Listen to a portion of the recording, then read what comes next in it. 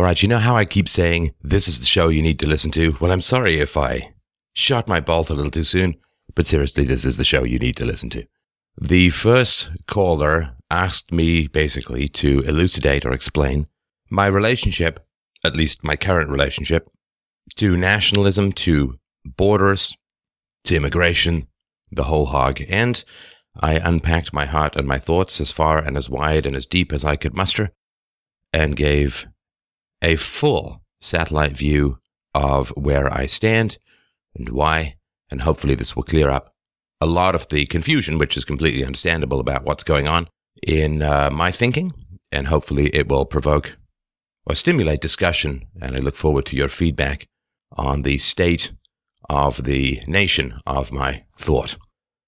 The second, well, we have a single mom back, but this one had a special approach to her circumstances, which I found, well, at times got rather biologically blunt, shall we say, but I think provides further insight into the thinking that goes behind the creation of this kind of disaster that's overtaking society, with a Mexican component that I think you will find also very instructive.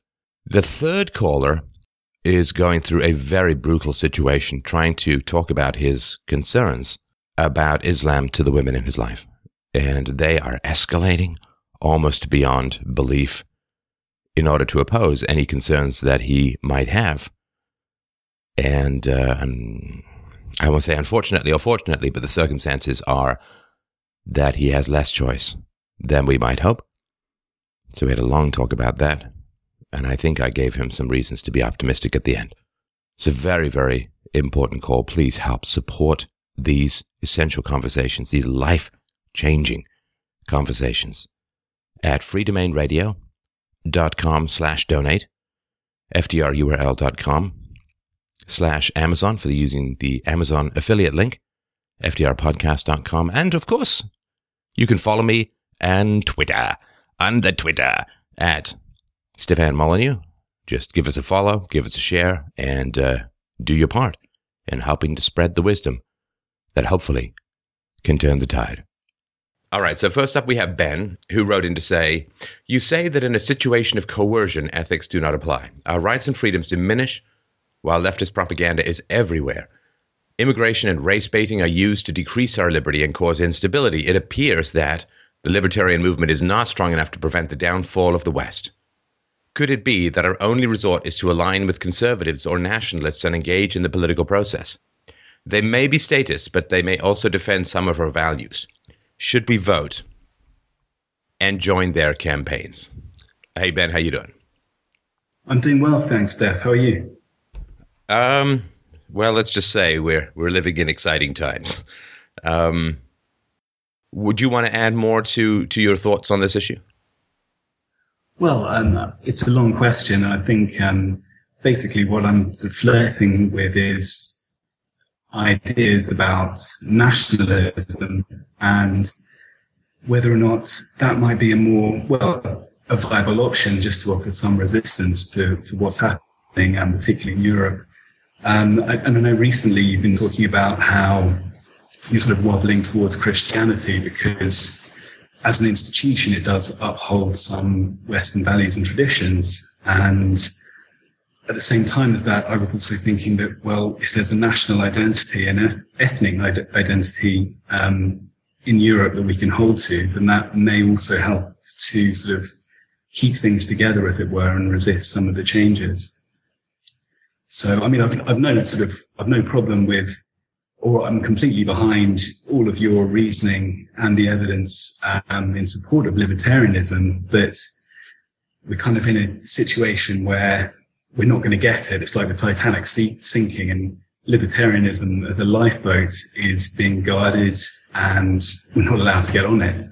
Some of the other lifeboats might be something like nationalism, which, you know, although isn't perfect, at least offers some resistance. So, yeah, I was really wondering what your thoughts were about that kind of question. What are your thoughts first? Well, my thoughts are that it's pretty clear to me that as a white person from Europe, at least in England and Britain, we are being racially targeted. And I can give you some examples as evidence to prove the point. Firstly, if you look at any sort of work sector or public sector group, for example, across academia or through the law, you'll find that almost every single ethnic group has some kind of representative organisation to support its rights on the basis of identity. So it's ethnic identity. So Jews, blacks, Asians, even women as well, all have their particular groups, but white people aren't allowed it. And, you know, if racism is such a bad thing, then why is there an inconsistency? So there's that. There's an unfair attention in the media given to certain events, as you often highlight. But in particular in England, certain killings of black people, for example, Stephen Lawrence, just comes up time and time again, and has done for over a decade, whereas racist killings of white people gets basically almost no attention. And there are plenty of brutal examples, some of which are Chris Donald, Ross Parker, Charlene Downs. All of these people have been victims but get no sympathy. And there's, you know, it's disproportionate. There's an inconsistency. Another is, you know, welfare invasion, where the people are coming from. Now, in Syria, there's obviously a tragic war going on, and I worked out from the figures that probably about 1 in every 48 people have unfortunately been killed in Syria. But if you look at some stats, for example, from South Africa, there's a website called the African Genocide Museum, which documents 70,000 white, mostly Boers, killed since the end of apartheid. So that's about 1 in every 64 white people in South Africa have been killed. But that gets absolutely no attention, and of course they're not given asylum. And then there's more. I mean, I can go on. There's the school system. I worked as a teaching assistant a long time ago in a school. Everything was focused on diversity, and the history was certainly skewed, but the white children were a small minority. But those that failed or didn't get on, especially the males, were literally just put in a room unsupervised and told to get on with the day. And I just can't imagine that any other group would have been treated that way. There are a lot of white homeless people. There are food banks. You've got cultural Marxism. If anyone goes to do an arts degree, they get about, they'll get a huge amount about cultural Marxism, but they'll get nothing on, Christianity, history, the Renaissance, the Greeks, nothing about that generally. There's no rational argument for state-funded migration, because we know that it causes disruption, and we know that, some economic reports show that there's no balance. The benefit of people coming to UK, for example, to work, and they do provide a great contribution to society, is outweighed by the welfare migration. And a few years ago, some statistics came out showing that about 800,000 publicly funded homes in Britain were occupied by foreign families. And then when there are real problems, like you probably know about the Rotherham rapes, when over 1,000 children were groomed and many of them raped, they just don't get the focus, and ethnicity is not brought up. But conversely, when you get a white person doing anything bad, their ethnicity seems to be targeted. I mean, and perhaps I'm wrong, perhaps I'm being slightly paranoid, but if you put all of that together, there's a strong argument to say that for whatever reason, we're being attacked because of our identity. We're being undermined. So there's something about our identity which, I don't know why, but the status or whoever it is really dislikes, and they want to subvert us and weaken us. And, my thoughts are, well, if that's the situation, and we're almost certainly not going to get more liberty, then what can we do? Well, as you've been sort of discussing recently, there's the Christian church, which at least upholds some Western values, but as well as that, I'm thinking, well, there's our national identity, and there are nationalist parties who are prepared to sort of bring people together as a group and maybe, maybe, I don't know what, but at least raise consciousness and some sort of resistance to what is a racial attack against us. So, I mean, I can. Yeah, I mean, diversity in general just means shut up, white people, and pay up too. Right. As far as diversity goes, you would if diversity was actually a principle, then first of all, people who didn't value diversity would not be welcome in a diverse culture. Right. So if people's cultural or religious or ideological imperatives do not value diversity, then those people would not be welcome in a diverse culture. But this is not how it works, right? And of course, if diversity were a value, then the perspectives of white people would be as valued as everyone else's, right? Because diversity is a value. But that's not how it works. Diversity is not a value. Diversity means shut up, white people, and pay up. Or else. Yeah. Well, I'm just concerned. You're a racist. We're going to try and destroy your career. We're going to try and get you fired. Like, it's a shakedown. It's a shakedown. I'm just paranoid that it's, well, maybe I'm not paranoid, that it could be more than just a shakedown. If you look at, as I mentioned, in South Africa, white people are being targeted, and as things get worse, are we going to be made scapegoats? What's going to happen in the future if we don't come together as a group and say, this is out of order, and that's what nationalists have been doing, for decades, then, we're going to be in trouble. Well, you raise very powerful and important issues, and I am fully sensitive to my history as a voluntarist and my criticisms of borders and my skepticism towards the value of political action and so on. And I don't want to pretend that isn't the case, so people can go and research that if they want. But when new information comes to light, only a fool doesn't adjust parameters, right? Driving down a road and there's a log on the road, you come to a stop and you find a way. Even keep going, right? You have to adjust to new information. And there's a significant amount of new information that is important. So I have, of course, for many years said that the progress towards a truly free and peaceful society is a multi-generational process. And we don't have that kind of time anymore. Just looking at the facts. We just don't have that kind of time anymore. And so what is necessary for society to progress is that free speech and the continued strong exchange of arguments in the marketplace of ideas be allowed to continue. Now, there are a number of impediments to the free exchange of ideas and the free flow of information. And they generally come from the left, and they generally involve attacking white males. And not just white males, but anybody who's on the right. Social justice warriors and the leftists will go over. They'll go after Herman Cain. They'll go after blacks. They go after Christina Hoff Sommers. They go after other people. They go after gay people. They go after Milo Yiannopoulos.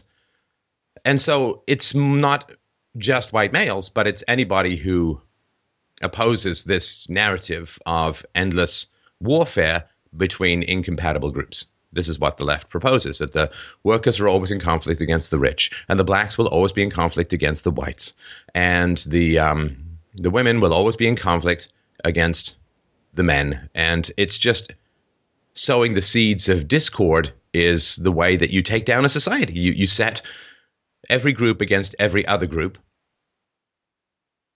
and you oppress and repress a particular group until it becomes a self-fulfilling prophecy, right? So they say, well, Europeans are bigoted and violent and so on, and so white Europeans. So what you do is you keep oppressing and repressing and putting down and using the government to take from white European males until when?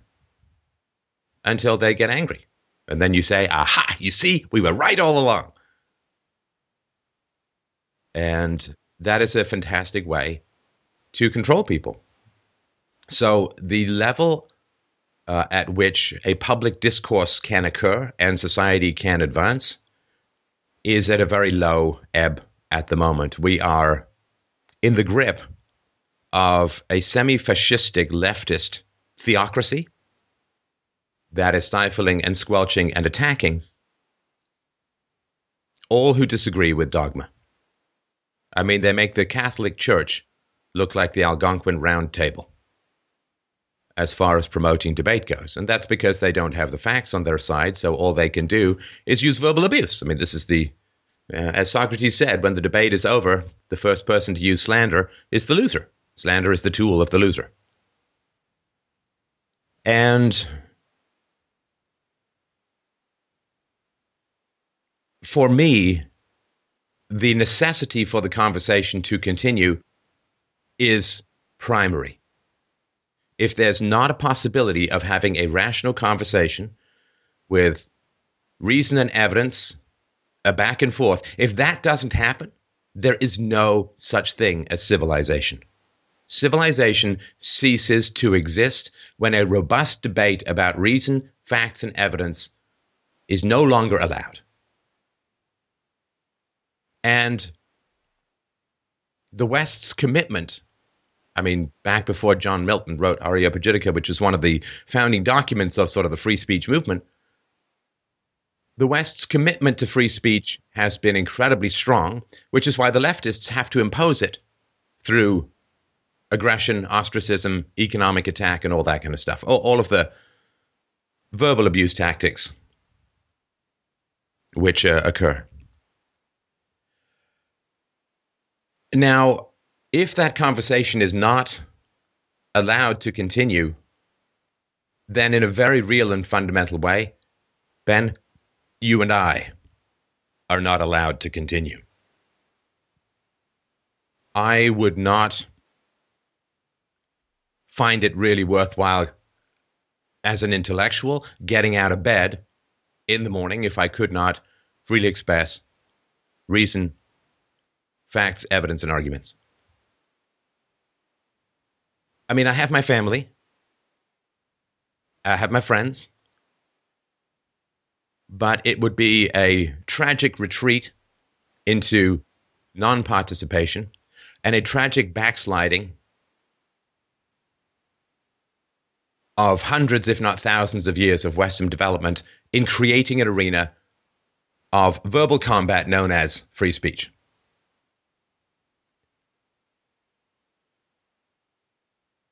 Now, the government is the agency that can quell free speech. The leftists, they'll slander you, they'll attack you, and they'll try to destroy your source of income and all of that.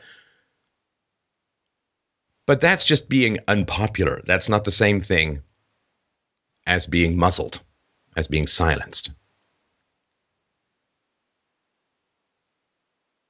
Now, if the government continues down its path of appeasement of groups who do not value free speech, come on, let's not kid ourselves and let's not even pretend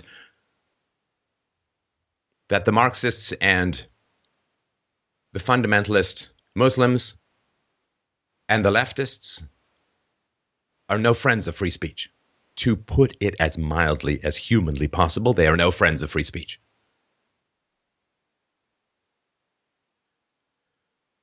I am concerned, if not downright afraid at the moment, that we have a de facto, if not de jure, which means a socially enforced, generally it means a socially enforced rather than legally enforced censorship as it stands. And people are shying away from speaking their minds to the point where if the government should take that right, it would be taking a holster, not a gun, because people don't exercise their freedom of speech. So if the government were to take it away,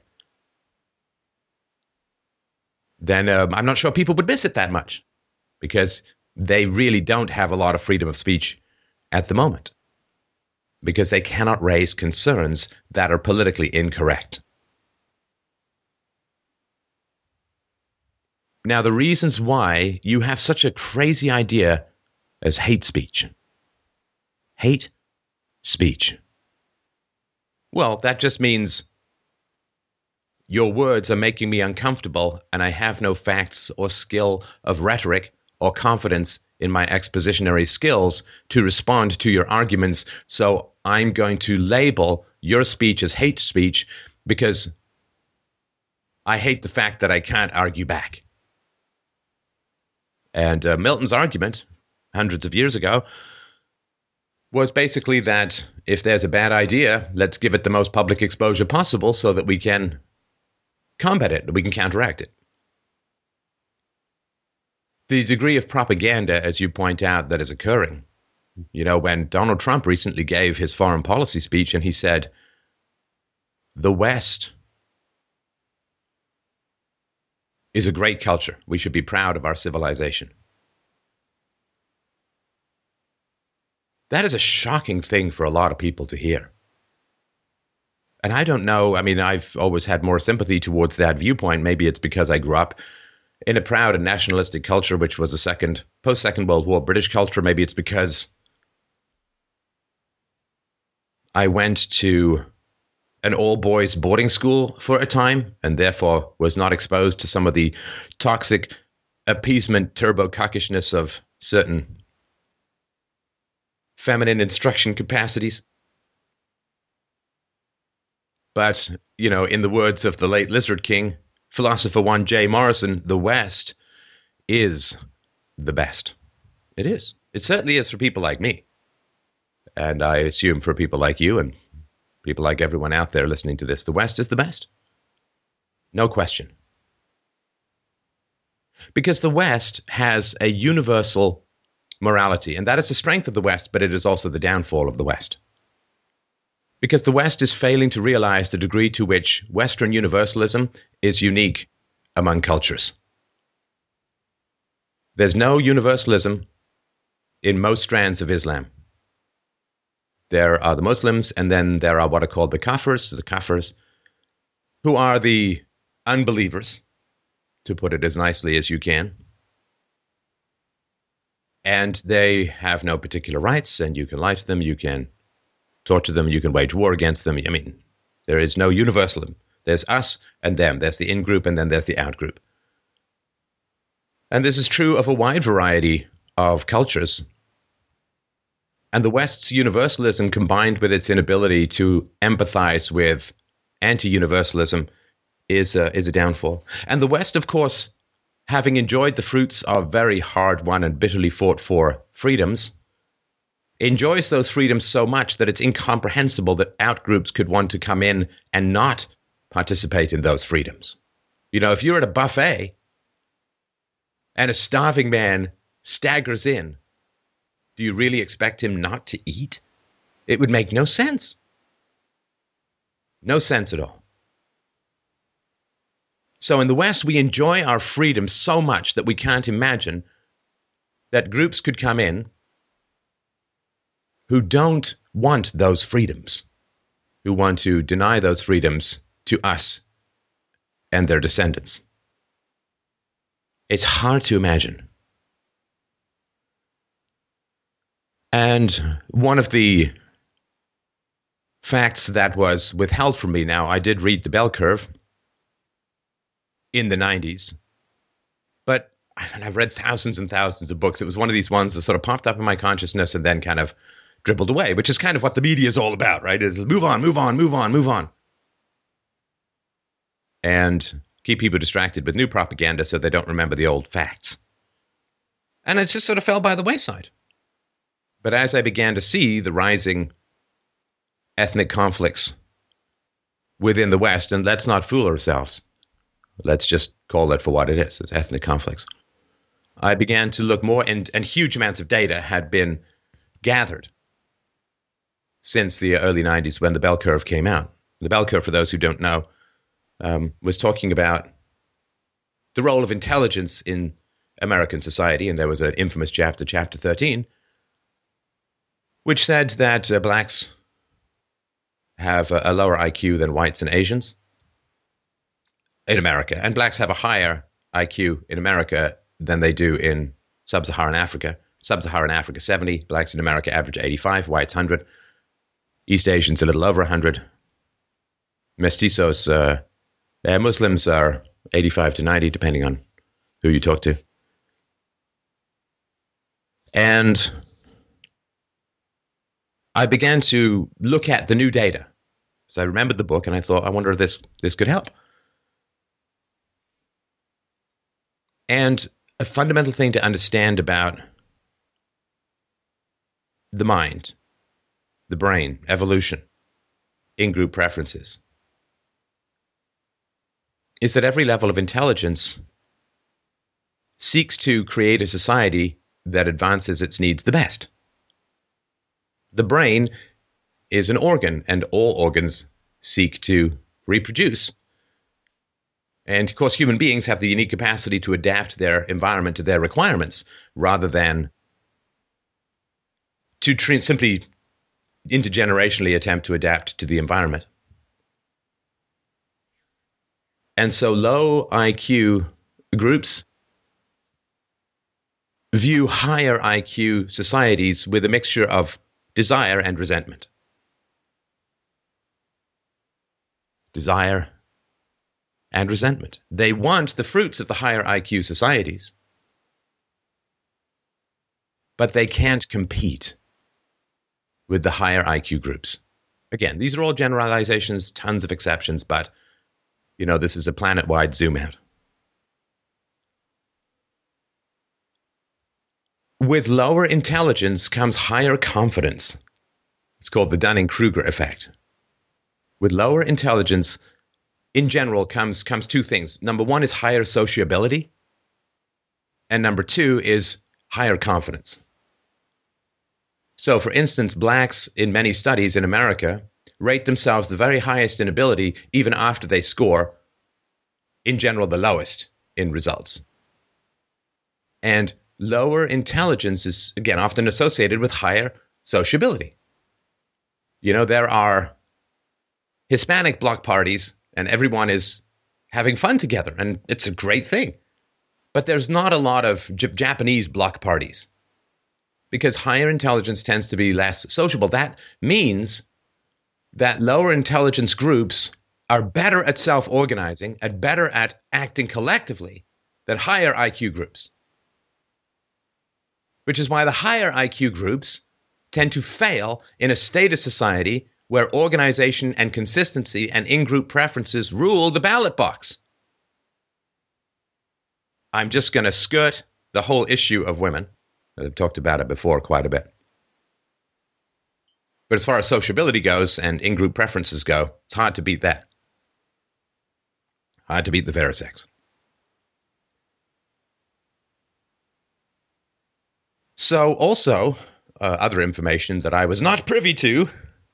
Now, was it out there? I don't know if it was out there 10 years ago when I was starting. I know that for a lot of people, this information has been gathered recently. And I also know, having read Ann Coulter's Adios America, which everybody needs to read, by the way.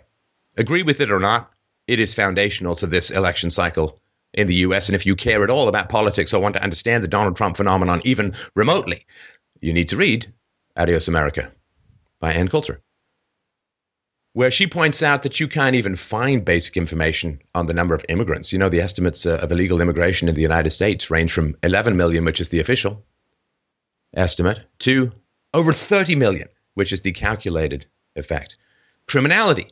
She says you can find out how many Samoans have radios. You can't find out crime rates by various groups.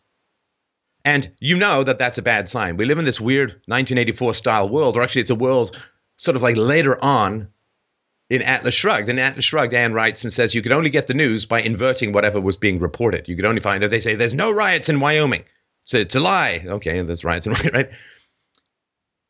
And so I didn't know And nobody knew, and nobody knows in many ways officially. I think until the last round of crime statistics, Hispanics or mestizos were bundled in with whites, even though they have vastly different crime rates. Didn't know, wasn't aware. It wasn't reported. So the information is being gleaned out now. The information is being available now.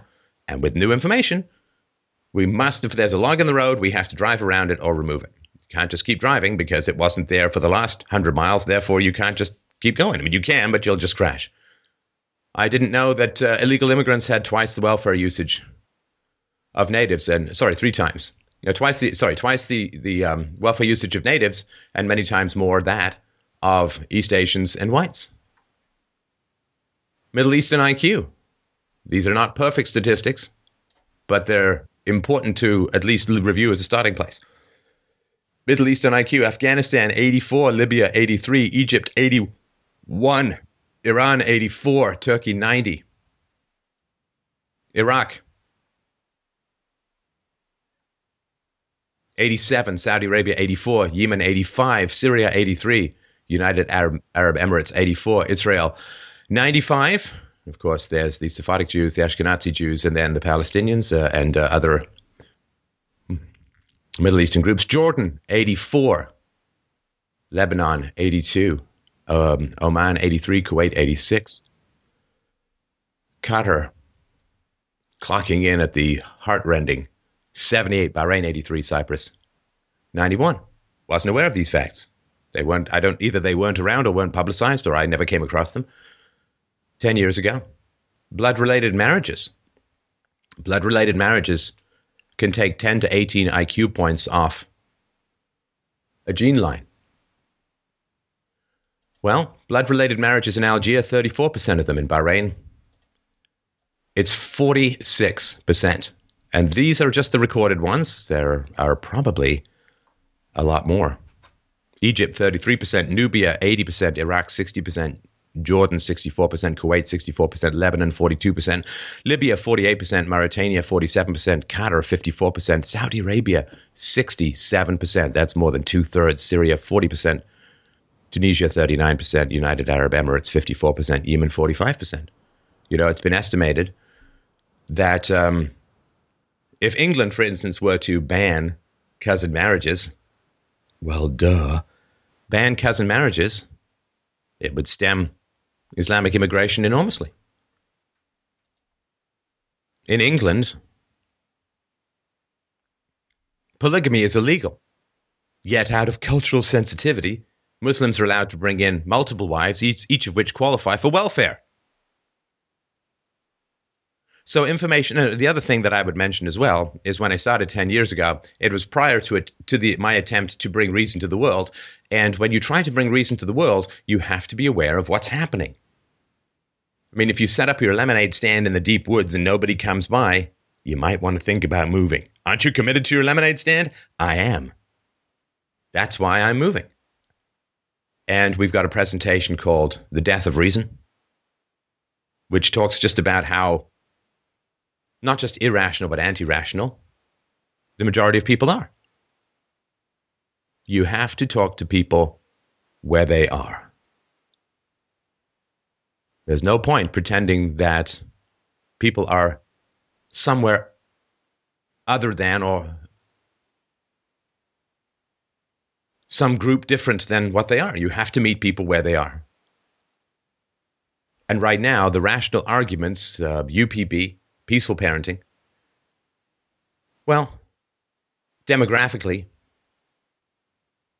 there is no possibility of a multi-generational solution for the West because there aren't enough generations left and the generations are too damn small. There is no possibility of a multi-generational solution, which means we have to act in the here and now. And who is the group, or which groups in society are the groups most likely not to agree with me or you? That doesn't matter. It doesn't matter who agrees with you. What matters is, do they agree that the conversation should continue? I don't care if somebody disagrees with me. I care that they care about free speech. Because if there is no free speech, there's no civilization. There is only brutality, conformity, aggression against children, subjugation of women. There is nothing left but a resurgence of medievalism with all of the grim, satanic, world-ending weaponry that the free market helped produce. Then the brief flash of freedom in the West will have done little more than arm savages until the end of time. So my question is not who agrees with me. My question is who agrees that the conversation should continue. In other words, who, if they had power, would not silence me. That's all I care about at the moment. Now, looking around the world, if certain groups get into power, they will silence me. And they won't silence me by saying, be quiet. They will silence me by separating my head from my body or throwing me into jail. We should not fool ourselves about that fact. And so to me, and this is why I'm doing what I'm doing at the moment, if you disagree with me, but you agree that I should be free to speak, you are my brother. And I am your undying and steadfast ally. If you think I'm crazy, I have no problem with you, as long as you don't want me institutionalized. If you think I'm a bad guy, I have no problem with you, as long as you will let me continue to speak, as I will let you continue to speak. I would never, in my wildest dreams, imagine locking a human being up or lashing him or beheading him for what he thinks and says. That is the Western tradition, and it is held by Western nationalists, and it is held by statists who accept and believe in freedom of speech. It is accepted and believed by Christians.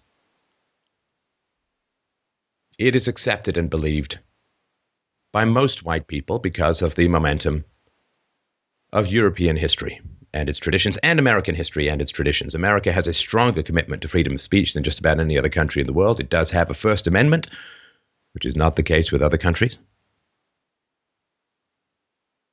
All who accept freedom of speech are my allies in this conflict. And all who want people jailed or punished or, I say attacked. I say attacked because lives can be destroyed without the state. But all who attempt through the power of the state or the power of abuse, economic attack, all of those who attempted to shut down the debate that is civilization are civilization-ending brain viruses. All who defend the power of speech are my steadfast and undying friends and allies at the moment. And all whose cultures and paranoias and hatreds and terrors and panic attacks and puffy jiggling arms wish to scream down.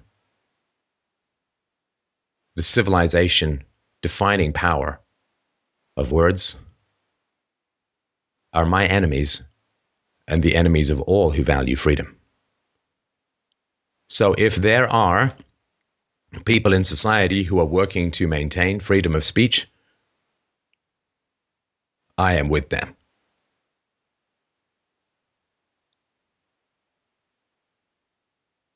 Does that help?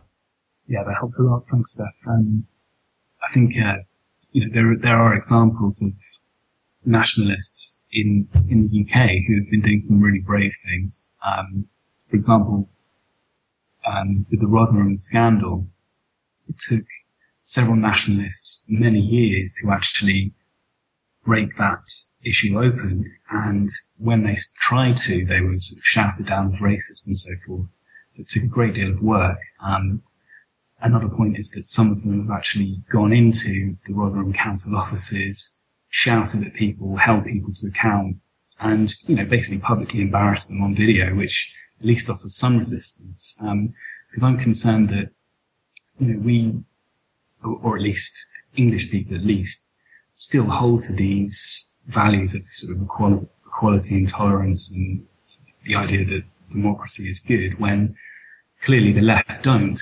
And clearly, many of the people, not all of course, but many of the people who are coming into Europe are relentlessly tribalistic. They've got strong ethnic traditions, and it doesn't even sort of dawn on them that other people should be treated equally. They come first.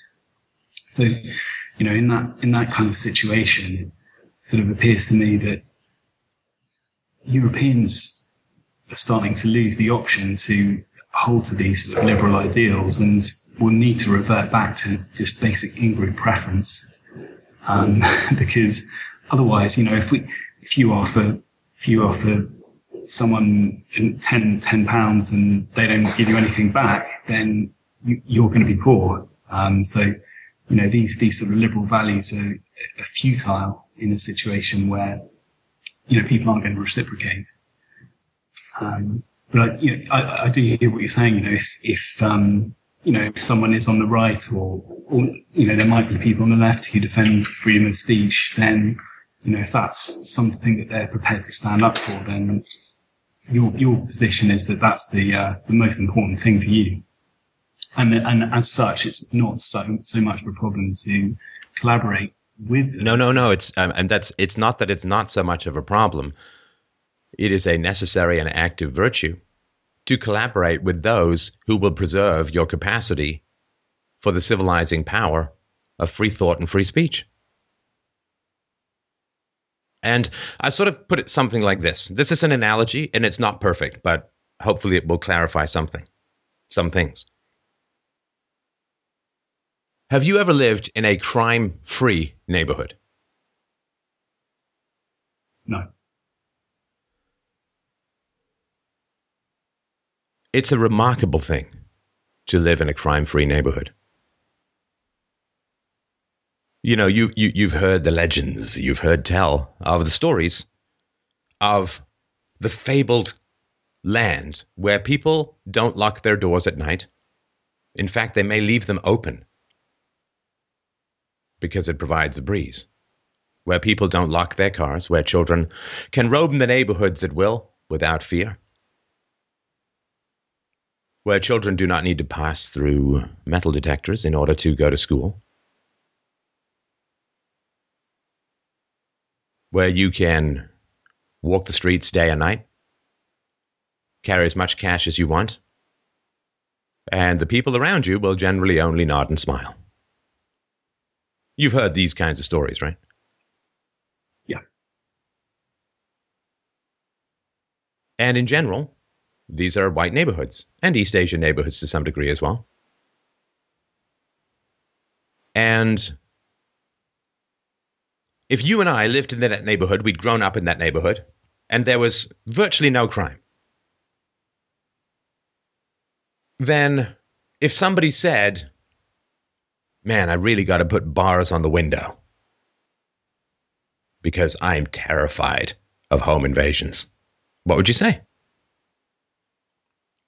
Well, I would say that's a terrible shame. Well, we'd say that's really a bit of a waste of resources, wouldn't you say?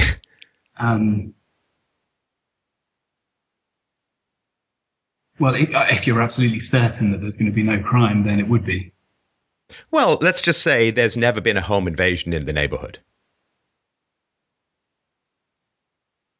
And there are no welfare migrants from Syria being allocated. No. It's a non-crime neighborhood. That's what I said. I know it's hard to picture, but this is how the majority of people lived in the past. before multiculturalism, the majority of people in white towns, in white neighborhoods, lived free of the fear of crime. And it's almost impossible to picture that, right? It's fading like the old man in the bar story in 1984 of Life Before the Revolution. It's fading from memory. But that's how it used to be. When Detroit was majority white, almost no crime. Now, different story. So if somebody in a crime-free neighborhood says, I want to put bars on my window, you'd say, that's not empirical. That's not a sensible reaction to a real issue. That's more paranoia than self-defense. You understand? Yes. Now, let's say you live in a high crime neighborhood. Very high crime neighborhood.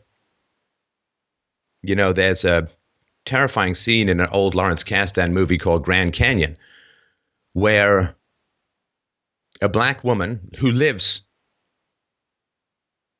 in what looks like a war zone house. There's bars on the windows, there's bullet holes on the walls around, and it's terrifying. And a man comes knocking on her door, and she unlocks the 9 locks and pulls back the Death Star blast doors and all that, and talks to him, and he says he wants to sell her life insurance. She's got a bunch of kids around. And they go back and forth because she doesn't really think she needs life insurance. And he finally says, oh, no, it's not for you. It's for your children. The life insurance is for your children. Pays triple in the event of violent death. Now, if you lived in that kind of neighborhood, Ben, you bought a house there, well, you ended up there. There were no bars on the window, and you said, I want to put bars on the window. Would that be sensible? And there's absolutely no crime and no risk of crime. No. In this neighborhood, this is the high crime neighborhood. Oh, yeah. Yeah, you wouldn't live there if you couldn't have bars, would you? Yeah. Right. Well, if you had the option not to live there, yes, you would put bars on the window. You put bars on the window, right? In fact, the people who didn't put bars on the window would just be inviting trouble, right? Exactly. Now, my whole goddamn life, I was lied to. I was lied to about ethnicity. I was lied to about multiculturalism. I was lied to about feminism. I was lied to about crime statistics. I was lied to about my history. I was lied to about my culture. I was lied to about my gender. I lived in a drip poison matrix of horrible leftist verbal abuse directed solely at my balls and your balls. I was told, bars on the window? You gotta be kidding. White people are the only dangerous people. Bars on the window? You gotta be kidding. There's no significant crime. White flight? That's just racism. But now I have the facts. And I've had the experts on to talk about the facts. And you can look at my interviews with Kevin Beaver and a lot of the other people who've talked about these issues. We've got other ones coming up. So now I have the facts. So if you're told, you live in a low-crime neighborhood, what the hell do you need bars on the window? You're crazy. You're imagining things. You're racist. But now, you see, we have some facts. So now I say to the people who want to put bars on the window, oh, I'm listening. Yeah, I think as well as the facts, you can look at some cultural differences. So, there are lots of different ways you can analyze it. But if you sort of take a tour through Western literature or cultural drama, you find a lot of different values, including some of those universal values which you mentioned earlier, with great respect to, many people who want to make the best life possible, who come from Arab countries. Within those countries, there simply isn't the same, as far as I'm aware, and I could be wrong, there just simply isn't the same kind of tradition. So, I mean, for example, I think, one of the most famous publications that comes from Arabia is the Arabian Nights. And if you look through all of those stories, you'll find that it's all about deceit and cunning, and the prizes of wealth and power, or the males get the woman, or the woman increases her power over others. But you don't find any universals. And I'm of the view that a lot of people coming in think that we are absolute fools, and that they can have contempt for us because we give them things for free. Whereas in their society, it's, perhaps I'm wrong, but things are mostly focused on power. People who get respect for those who have power and those who are strong. So not only do they have contempt for us for getting those things for free, but they can't conceive of reciprocating any universal values because it doesn't even occur to them. It's not part of their culture. And I apologize to anyone, if I'm wrong, who's listening, who may think that there's evidence to the contrary. But I think that, crime rates and that sort of thing demonstrate that this is the case. And therefore, we need some heavy bars. We need them nailed down. And anyone who's up for putting those bars in place is an ally. Culture is a breeding pen. And this, the degree to which genetics shapes particular cultures and ethnicities should not be ever underestimated. Because we have a tendency to view, because of the way we're raised and the cultural relativism and Marxism and economic determinism and all of that we're all just water poured into different containers, doesn't matter. We have no identity. We are all 100% environmental. We should never underestimate the degree to which genetics has shaped and is shaped by culture. Because we have a tendency to always underestimate it, so we almost can't overestimate it too much to counter that tendency. But if you have a culture that has lasted for, I guess, nearly a millennia and a half, with no respect in particular given to free speech and debate and rhetoric and logic, reason, evidence, philosophy, if you've lived in a all-powerful theocracy, well, we know to a fair degree of certainty that Jews increased their intelligence in 700 years by having the most intelligent people have the most children, increase their intelligence by 15 IQ points. It's staggering. That's just 700 years. What has 1,400 years of living under a theocracy done to the genes that favor philosophy? I know that sounds weird, and it may not be true, but I think it's something really to be considered. This is why I talk about bioincompatibility. How would people like you and I fare in a theocracy? Badly. Any woman who would breed with us would be crazy.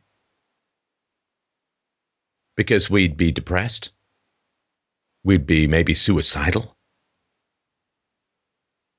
We'd feel fake the whole time, cheering along out of terror of repercussions.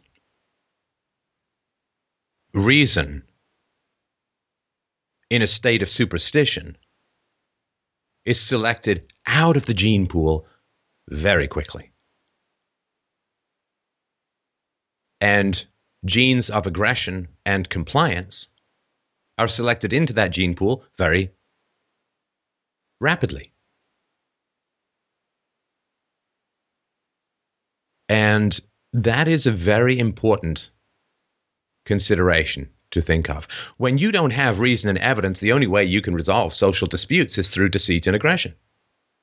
Because it can't be win-win, because win-win requires reason and evidence.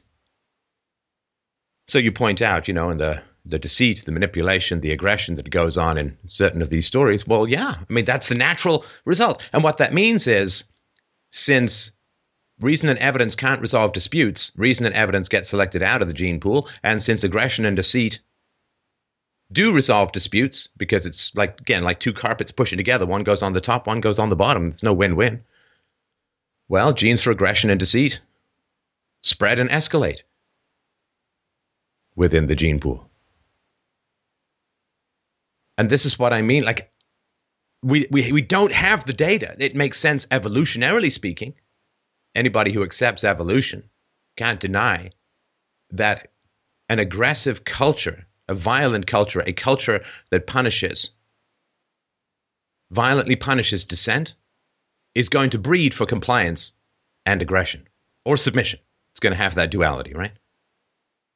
Whereas a culture that rewards reason, evidence, a commitment to debate over aggression, well, that culture is going to reward thinkers rather than aggressive, manipulative personality structures. And this is the clash at a biological level, in my opinion.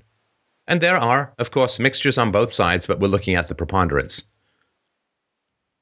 It is curious because it appears to me that there do seem to be some aspects of people of European ancestry which manifest in the culture, which, although present in individuals from other people from other parts of the world, don't seem to be prevalent. And I mean, one example of that which you just brought up is obviously the value of reason and evidence. You know, Western philosophy was somewhat nurtured in the Islamic world for a while, but hasn't developed to the same extent as it has even nearly anywhere else. And there are other aspects like, for example, charity, charity fundraising, comic relief, Live Aid. All of these things are very Western. You don't see these things cropping up in other parts of the world, in Asia or... Well, you do, but only for the in-group. Only for exactly, yeah. There's no generosity towards people from other groups. In fact, they think it's foolish. And the same, perhaps I'm wrong again, but the same thing can be said for the environment. So if you see all the tree huggers and the environmentalists and people cleaning up oil spills and cutting whales out of nets and that sort of thing, they're almost exclusively all white. And I don't know what it is about Europeans. Perhaps, why do they care? I mean, I think it's fair to say that people from other cultures really don't care and they find it foolish. Well, Europe has a truly multicultural history. It's just that multicultural means non-white. That's all it means. And generally it means anti-white. Because Europe is a very multicultural place. Different ethnicities, different languages, different cultures, different religions, different histories.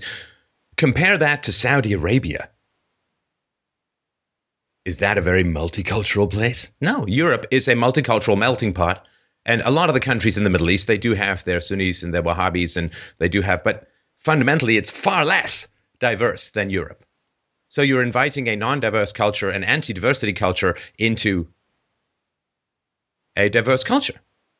And look at the dozens of countries that have fallen under Muslim rule.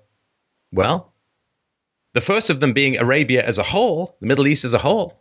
Arabic culture prior to the rise of Islam was very religiously tolerant. There were over 300 religions being practiced in the region. Over 300 religions being practiced in the region. That's the kind of tension and friction that allows for the development of some sort of free speech. And of course, it is one of the alternative histories that if that had been allowed to continue, right, that debate, that option, that lack of theological monomania in a society, what might have happened in the Arabic world? Well, in a state where there's some free speech allowed, those best at reason and evidence tend to flourish and grow, and their ideas tend to spread. But those states where subjugation to theocracy is the virtue, well, the compliant and the aggressive tend to flourish genetically and from a resource standpoint as well. So you have an intolerant, anti-diversity culture coming crashing into a tolerant and diverse culture. But the debate is entirely driven by women's desire to avoid conflict. As a whole. I mean, there are men too, but of course a lot of these men have been raised by single moms and don't have masculine influences in their lives and have been taught to hate their own history and all that kind of stuff. But I don't know. I mean, you're a guy who talks about difficult things. Maybe I've just had a different experience of this, and I certainly know exceptions to this rule. It's not 100%, obviously. But what has your experience been when trying to bring up these issues with men or women?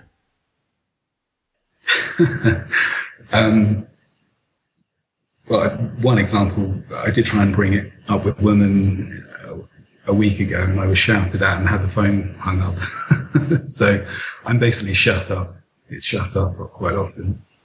Right. A lot of people don't want to hear. A lot of people just want their, they want their next 5 minutes of peace and watch their silly TV programs, or and they don't want to hear the bad news, which means that inevitably bad news is coming because they're not prepared to even face it. So, you're saying that, I think, more and more people are starting to face reality because it's forced upon us.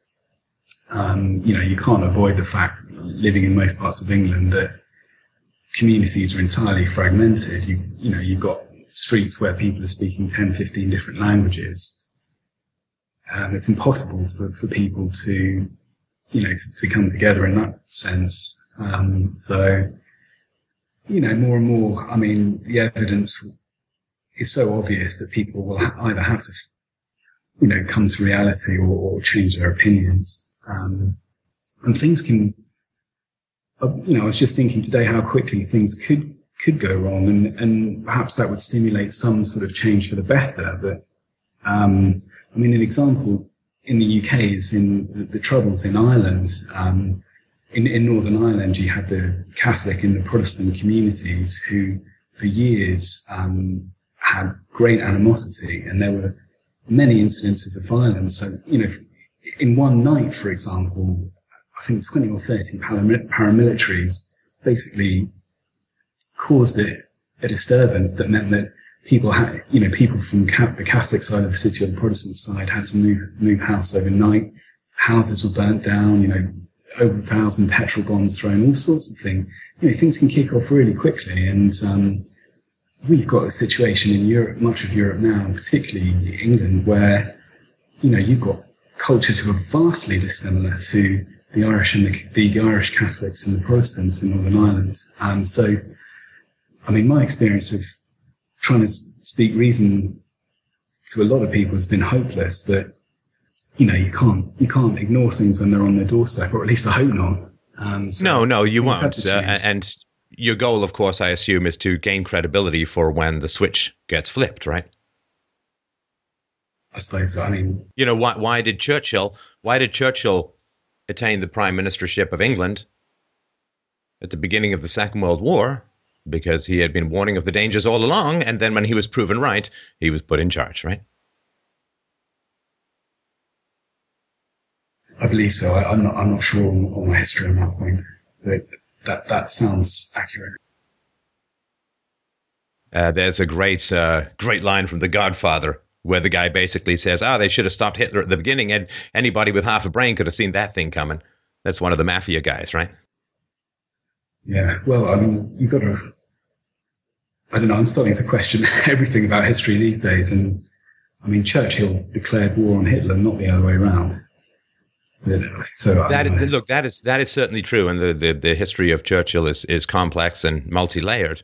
But there is no doubt, and Hitler himself admitted this, that if the Allies had stood up to him when he took Alsace-Lorraine or when he occupied the Rhineland, if they had stood up to him, he would have lost. And this is what Churchill was urging them to do. So if Churchill had had his way, there wouldn't have been a Second World War. The fact that they didn't listen to Churchill and then there was a Second World War, well, the appeasers are the R's and the K's are the warriors. So the more the appeasers drag you into a deadly and dangerous situation, the more they can kill off the R's. And again, this is from the Gene Wars presentation, so I won't get into it in too much detail here. But I hope that people will listen. And what I would do, and again, this is certainly not to say all Muslims, but of course there are those out there who have openly talked about their desire to take over Europe. And the way to do it is relatively simple. There are countries in Europe that are spending less than 2%. 2% is the NATO minimum, but there are a lot of countries spending less than 2%. There's one country spending less than 2% of its budget on the military, but almost 10% of its budget on the migrants. It's a wild, wild situation, to put it mildly. And my question to everyone who thinks I'm crazy, and God, I hope I am.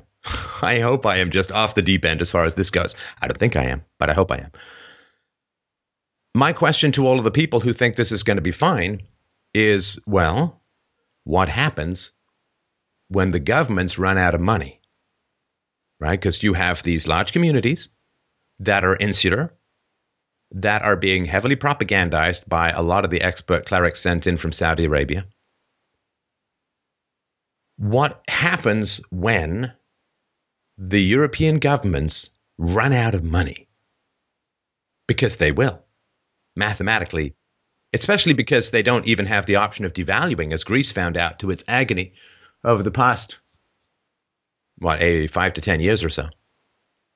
What is going to happen when the welfare checks dry up? What is going to happen within these no-go zones? What is going to happen within these communities? Right? A lot of them don't have jobs. A lot of them haven't economically integrated. They've got kids' mouths to feed. What is going to happen when the money runs out? I mean, I don't know a great deal about economics, but it appears to me possible that they would just implement a full communism. They start running out of money and then just increase taxes until you've basically got near 100% taxation. But that won't work. I mean, that's not. I mean, the taxes in some of the Scandinavian countries are north of 60 or 70%. I mean, that's just, there's no money to take. And I have this, I go back and forth over this big plan kind of thing. Every time I post one of these comments, it's a big COVID pipeline or whatever plan, and it's been in place for decades. I don't know. I think that most politicians are simply reacting to the convenience of the moment, and the convenience of the moment is to ignore the problem. But I will tell you this, Ben, that historically, when governments start to run out of money, there's a war. Because people will not generally accept privation in the absence of danger. So if you say to people, well, sorry, we can't pay X, Y, and Z of our government obligations because there's no money, people will not accept that.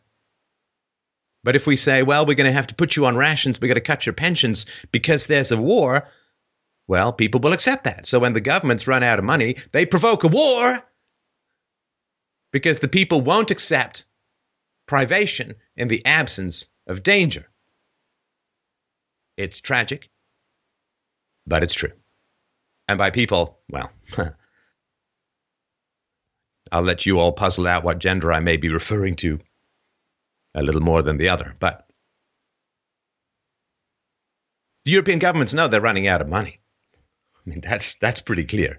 And they're running out of taxpayers because the birth rates throughout Europe are so low for the most part. They're running out of taxpayers and they're running out of money. You got less money coming in and you got more money going out. Lots of people retiring. They need their pensions. They need their health care. They need all of those benefits. And there are not enough taxpayers coming in. Now, so the cover story is, it's okay, we'll import all these illiterate third world immigrants, and won't you know, they'll just be filling up the tax coffers, and they'll be absolutely thrilled to have 50% of their money taken to being given to some elderly Swedish couple. And that's the cover story, but I don't think that's the real story. I think the real story is that there will be significant conflict, and in that significant conflict, the government will be able to renege on its obligations, and to oppose that will be considered unpatriotic. This conflict is a way of being able to renege on impossibly high expectations of the population. It's a way of being able to renege on the government's unfunded liabilities without getting voted out of office. Remember, the politicians are drug addicts. They are addicted to the drug of power, literally, physically dependent on the drug of power. And they will do whatever they can to maintain that power. And all of the supposed love they have for the people will evaporate very quickly, as it does in times of war. And so provoking a conflict, going to war, generally occurs when the governments have run out of solutions, when they can't bribe, they can't buy, they can't promise and deliver. They can't buy people's votes. Therefore, they have to sell people's deaths. And that's my guess as to what's coming. Look, throughout the 1930s, the West was engaged in general in a massive experiment in socialist big government. Made all these massive promises. And we've got the great truths about the Great Depression on this very channel, which we can link to and talk about. You can review below. But the Western democracies were engaged in massive redistributionist schemes, massive control of the economy, central planning, vote buying on an unprecedented scale. And after 13 years, governments were running out of money. And what happened? Oh, look, we have a nice war. And that way, people will accept the government not fulfilling its obligations because Nazis. And there is so little appetite. And do I blame the politicians? Yeah, to some degree. Do I blame the population? Yeah, to some degree, but they're heavily propagandized. Now, the internet's trying to help with that, but they're heavily propagandized. You know, is it Megadeth has an album? Peace sells, but who's buying? Truth sells, but who's buying? Who's buying? I have this fantasy of if I were running for office, what my speech would be to introduce myself to the world. I may do that at some point over the summer, but how many people want to hear the truth? What is the market for truth in politics? Well, there's no market, as far as I'm aware. There's punishment. There's punishment. Not only is there no market, but you'll be punished, right? Well, I think there probably are some politicians, less mainstream parties who are at least prepared to tell the partial truth. But I agree by and large. The truth is very unpopular and will lose them power. So it's contrary to their interests. All right. Well, so I hope this has given you some, obviously I don't want to tell you what to think. That would be the exact opposite of what I'm trying to do. But sort of my evolution and my perspectives in this area. I was also lied. So I was lied about the degree of public consumption of goods by illegal immigrants in particular. And I was also deceived about the degree to which they can influence the political process. Because, they're living in the shadows. They have no voice. They have right. Well, the fact is that a lot of them can vote. The fact is a lot of them can get welfare. In fact is that I was just lied to. Sorry. When you're lied to, if you're told the town is south when it's actually north and you drive south, does that mean you're wrong? You just lied to. So you get better information and you turn around. Sorry? I'm listening. Well, no, so that's, with more facts, my sole goal is for the conversation called philosophy to continue in the world. And I look at the places where the philosophy is not continuing in the world or has been stagnant or has regressed. And of course, I was in the libertarian community where there's a lot of propaganda about immigrants. So where the conversation is continuing is in the West. It's being threatened, but throughout the rest of the world, where is the conversation continuing? Where can basic philosophical arguments be raised in public? So I have the facts. I wish the conversation to continue. When you have a long-term plan and there's something in the way, you have to deal with what's in the way. And whoever has a good solution to allow the conversation to continue has my undivided attention. We talked to Vox Day. He's a nationalist. Convivial conversations with him. So, all right. I'm going to move on to the next caller, Ben, but I hope this was helpful, and thank you so much for bringing up these questions. It's very helpful. Thank you for your time and for what you do. You're very welcome. All the best. All right. Can you mute, Ben? All right. Well, up next is Maria. Maria wrote into the show and said, I am a 50-year-old woman who's been in a long-term relationship with a married man for almost 19 years now. We have a 17-year-old son together. My boyfriend is a very good and religious man. We have a good relationship, except for the fact that he refuses to get divorced, even though he is no longer living with his wife and children. My question is obvious. Should I continue in a relationship that doesn't make me completely happy? Also, why do I feel the need to stay, even though I am clearly not happy in this situation? Why can't I let it go so that I can hopefully find someone who will want to build a life with me? That's from Maria. Well, thanks, Maria. I appreciate you calling in. And can I just say it's refreshing to have a romantic question that can't be resolved through the purchase of a water buffalo. Thank you so much for calling in. Yes. Can you hear me? Yes, can hear you just fine. Okay. So, yeah, actually, I did listen to that particular podcast, actually. I found that interesting. Right. Okay. Can you give me a little bit of the old backstory here? That would be helpful because, bit of a surprising situation. Okay. Also, I wanted to let you know that I actually managed to end that relationship. Since you wrote in? Yeah, actually, along with the combination of listening to your podcast and actually sorting everything out in my head, I was able to end it. Wow.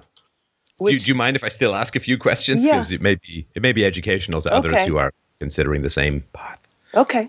So do you still want So you met him when you were, 31 or so? 32. 32, all right. Mm-hmm. And I guess 2 years into the affair, you had a kid? No, actually, it was within the same year that we met. So we met in September of 97, and then around 98, I had my son around June of 98. Okay. And, of course, did you know? Well, I shouldn't say of course. Did you know that he was married? No, I didn't until after I was pregnant. And then once I found out, I told him, if you want to see your son, or actually I didn't know if it was a boy then, but if you want to see your child, you're welcome to see him. But I don't think we should continue because you're a married man. Were there any clues that there were some he was married? Clues. Yes, there were some What were clues. Let's see. He had a beeper at that time. People had beepers. So he gave me his beeper number, not his home number, to call him. So I would beep him. So the beeper is where you call and it says someone called and then they call you back, right? Doctors used to wear it before. I guess they don't know if they had cell phones, whatever, right? Okay. Exactly. So that's what I would do. I would beep him. Hey, call me. I want to talk to you. Was his availability somewhat less than you would expect from somebody who was not married? No, actually, he was very available. But that was because he had, at that point, he was pretty much out of the marriage because he was actually having relationships with other women within the marriage. But he would last like a year. The relationships would last at least a year. And then they would break up once a woman wanted to, what's going on? Is there a future for us? And then. So was he in an open marriage? No, it wasn't an open marriage. I'm not really no, because the wife never, even now, she has never gone out with any other men. But did he have her permission to go out with other women? No, but she knew and she accepted it and that was fine. Well, no, hang on. Mm-hmm. If she accepted it, that's giving him permission. Oh, yeah, that's true. Yes, I guess. So she didn't accept it. She obviously it hurt her, and that's not what she wanted, right? Right. Okay. Yeah, just checking. And so was it for 19 years he had remained neither really married nor divorced to this woman? Yes. It's a pretty good way of not committing to someone new, wouldn't you say? Like if you want to just sleep with a bunch of women but never commit, then you just stay married and say, well, I'm still married, and blame it on religion or whatever, right? It's a pretty good way to continue to play the field without ever having to commit. Okay. Exactly. Yes. And his thinking was, okay, well, I told you I'm married. I told you I'm not going to leave my wife. So it's on you. So he would be not responsible for that. And how rich was this guy? He has virtually no money. Sometimes I used to lend him money. He has no money? He is really... How pretty is this guy? Okay. There we go. Okay, I had to find one of the two. Okay. No, but there's an interesting thing about that, too. No. Answer, Maria. How pretty was he? He looked like Tom Selleck when I met him. Oh, super hunk. Yeah. Really. Right, Thundercock Hunkosaurus, right? Okay, got it. But, well, when I met him, I was not looking at how attractive he was. That was not. Come on. You're not talking to that guy. You're talking to this guy. No, honestly. You saying you didn't notice how good looking he was? Honestly, I didn't. I have to say, I just remember thinking, wow, he treats me nice. He worries about me. He's like concerned. Do you want something to eat? Are you hungry? Are you thirsty? He would open the door for me. He was just very nice to me, and I've never had that before. So that was unusual. And it wasn't until later that I realized, wow, this guy is really attractive. Yeah, I don't. I'm sorry, I don't believe you for a second. Okay. Come on. I mean, biologically speaking, the idea that we don't notice if someone is attractive, I bet you if you were hooked up to some sensor that registered your blood flow or, whatever it would be that would indicate sexual arousement, come on. I mean, the fact that women like to have a good-looking guy on their arm. It's called arm candy, and it's for a reason. It makes you high status if you're out with a very attractive man. Yes, and I would notice that too. That when we would go to restaurants, women would ignore me, and they would talk only to him. And women. Oh yeah, no, I went stare. out with a woman so good looking that everyone thought I was her bodyguard. And the idea that I hadn't noticed it, I mean, come on. I mean, Maria, maybe I'd like to think that. Honesty. Yeah, you don't stay with a broke guy for 19 years because he opens doors for you. Lots of guys will open doors for you or whatever, right? So, okay. Yeah, I guess you're right. Okay. And of course, I know that when people lower their standards, it's because they're getting some other compensation, right? We all know this. Yeah. I mean, this is for men and for women, right? When men say, she treats me badly, it's because there's some other compensation. Maybe she's the only woman who will sleep with you. Maybe she's really, really good looking. Maybe whatever, right? Who knows, right? But when you're treated badly, there's some compensation somewhere else in the equation. It balances out. And we have to find that because that's your weakness, right? If you're willing to be treated badly in a relationship, then it's because you have a weakness for some other benefit that's usually based on vanity or greed. All right. I mean, seriously, if this guy was 500 pounds, oh yeah, I wouldn't have even. Would he be able to just string along a bunch of women? No. And what bugs me about this too, Maria, is that because he's got how many girlfriends do you think he had over these 19 years, or how many women do you think he dated or slept with? Honestly, I'd like to believe only me in the 19 years, and even he has said. But if you were to look at it realistically rather than what you'd like to believe, how many do you? Well, you don't. So you don't know, right? I suspected one or two, and actually one. I think one in the 19 years that we were together.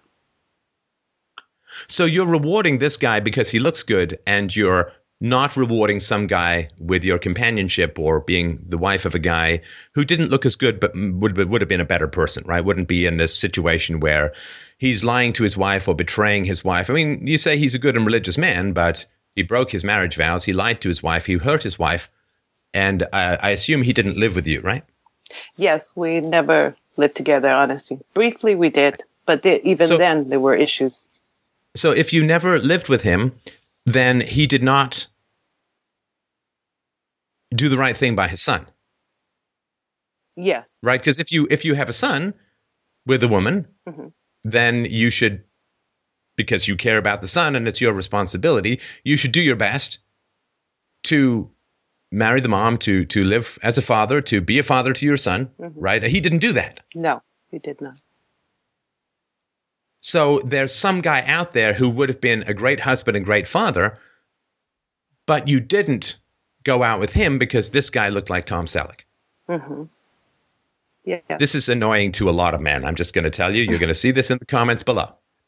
Because a lot of men are very frustrated at the degree to which, I mean, I know women are frustrated at the degree to which guys go after the hotties, but the degree to which women will go after high status men and not the more stable providers and good husband, because they don't look like Tom Selleck, which is no guy's fault in particular, just the way it is, right? Mm-hmm. So it's kind of frustrating because there's some guy out there who doesn't have kids because you had a kid with this guy, right? Yes. That's true. And how's your son doing? He doesn't really care about his father. He doesn't care to have a relationship with him. And what do you think about that? I think that's sad because I had a father who was pretty much a ghost in my household, in the house. He was there, but he wasn't there. So I had always hoped to have a good father for my children, and it was not the case. Oh, Maria, seriously. Well, first of all, I'm sorry about your father. But you can't possibly tell me that you'd always hoped to have a good father for your son and then got pregnant by a guy who obviously wasn't going to commit, right? Right. I mean, how did you get pregnant with this guy? Were you trying? No, actually, we used a condom, and that's a whole other story too. Unfortunately, the condom that he had was old. And he didn't realize there was an expiration date on the condom. And so we used an old condom. Okay, so the condom broke. Right. And you didn't want to take a morning after pill? I didn't realize that I was pregnant. I didn't realize it until... Oh, come on. The condom broke? You didn't realize you might be at a risk of pregnancy? No, I didn't realize that the condom broke. That's the thing. Did he not tell you? I don't even think he knew either. I don't. Oh, come on, Maria. Look, if we're going to have a conversation, you can't be pulling this stuff on me. I can't just, like, you understand. I'm a smart guy. Mm-hmm. Maybe you've been around guys who are like, "Well, that sounds legit to me," but that's not me. Come on, guy pulls out of a woman. Mm-hmm. He knows whether the condom is on the tip or not. Okay. He knows when you pull the condom off to throw it out. You know whether or not you can see daylight through it. Okay, so that was my mistake because I took whatever he told me, I just accepted. And so he told you that the condom hadn't broken when he knew for a fact. No. That didn't come up until later on when I found out I was pregnant in October. I was like 2 months So he knew that the condom broke. Mm-hmm. He knew that you might be pregnant. But didn't tell me. But didn't tell you. Mm-hmm. But you told me he is a very good and religious man. Yes, and You also notice whether you have ejaculate within you. I mean, you go to the washroom, I assume, and spritz up after sex. Do you not notice that you're sneezing some toothpaste out of your nether regions? No. Really? Because a man ejaculates, a quarter of a cup of cum, and you don't notice that that's in you? No idea. No, all that... No, honestly, no. It was something that happened pretty quickly, and it was honestly, no. I didn't use a bathroom afterwards. Did he have angel wings? No. Did he float? Did he have a halo? Was this some sort of immaculate cumless conception? No. Because you understand, from the outside, this story is not believable. If the condom broke, then he ejaculated in you. If he ejaculated in you, you'd notice that because you'd be dripping when you went to clean up. You understand that this is not believable. I understand that. Yeah, no, I understand that. But, Steph, you have to... Well, there's a whole history with me. I was actually a virgin until I was 30. So at that point, I'd only been having sex probably 2 years when I met him. I had a very sheltered life. My parents, which has what, and I understand that, but which has what bearing on the physics of what I'm talking about? At that point, I was very naive, even though I was 32. So there was a lot of stuff, I had been sleeping with a few men, but there was a lot of stuff I didn't know, honestly. Okay, what didn't you know that would have a bearing on this situation? Well, I mean, I did know how not to get pregnant, but there was a few details that I didn't know. If there's ejaculate coming out of me, I didn't even realize that. Hang on. Sorry, I'm trying to fathom this. Okay, so you've been having sex for a couple of years. You're 30, 30 plus in this situation. Yes. You're not mentally incapacitated. You're not in a coma. No. But you didn't know that a man's ejaculate inside of you might have something to do with getting pregnant. No, I did know that. You knew that, okay. Yes. But you didn't know that the gray matter that was coming out of your vagina might be ejaculate. Yes. No, actually, it's hard to explain stuff, but I know. I know it's hard to explain, and I think I know why it's hard to explain, because it's not true. Something happened that you decided to get pregnant. And you don't want to say that to me because most people don't. But from the outside, it's very clear. No, that was not my intention. No, honestly. I had only you're honestly trying to tell me that a woman in her 30s who'd been having sex for a couple of years didn't know that she had ejaculate in her. Well, from what I remember that night, we were in bed.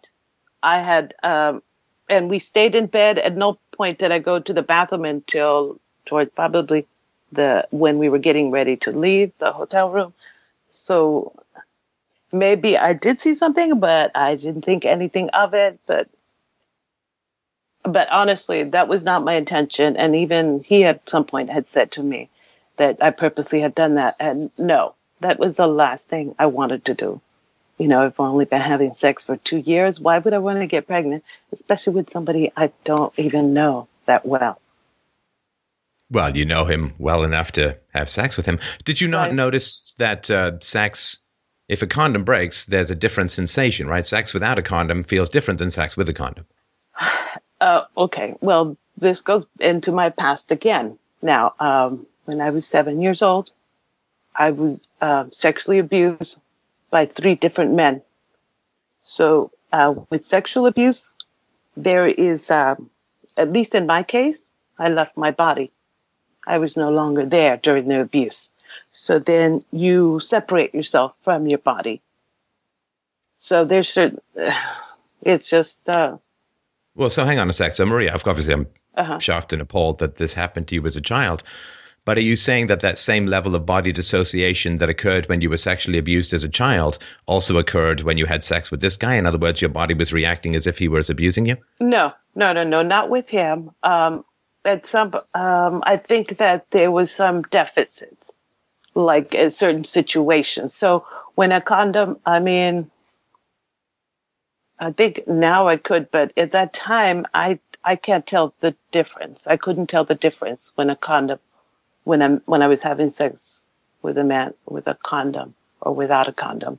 There's certain things that I don't think I can do or I'm able to do. So I just want to, because we're kind of stuck in a revolving door here, Maria, but what I'm basically hearing you say is that you were in no way responsible for getting pregnant and in no way responsible for choosing a guy who lied to you about a condom breaking. No. Like you have no agency in the matter. No. It just happened to you. I guess you could say that.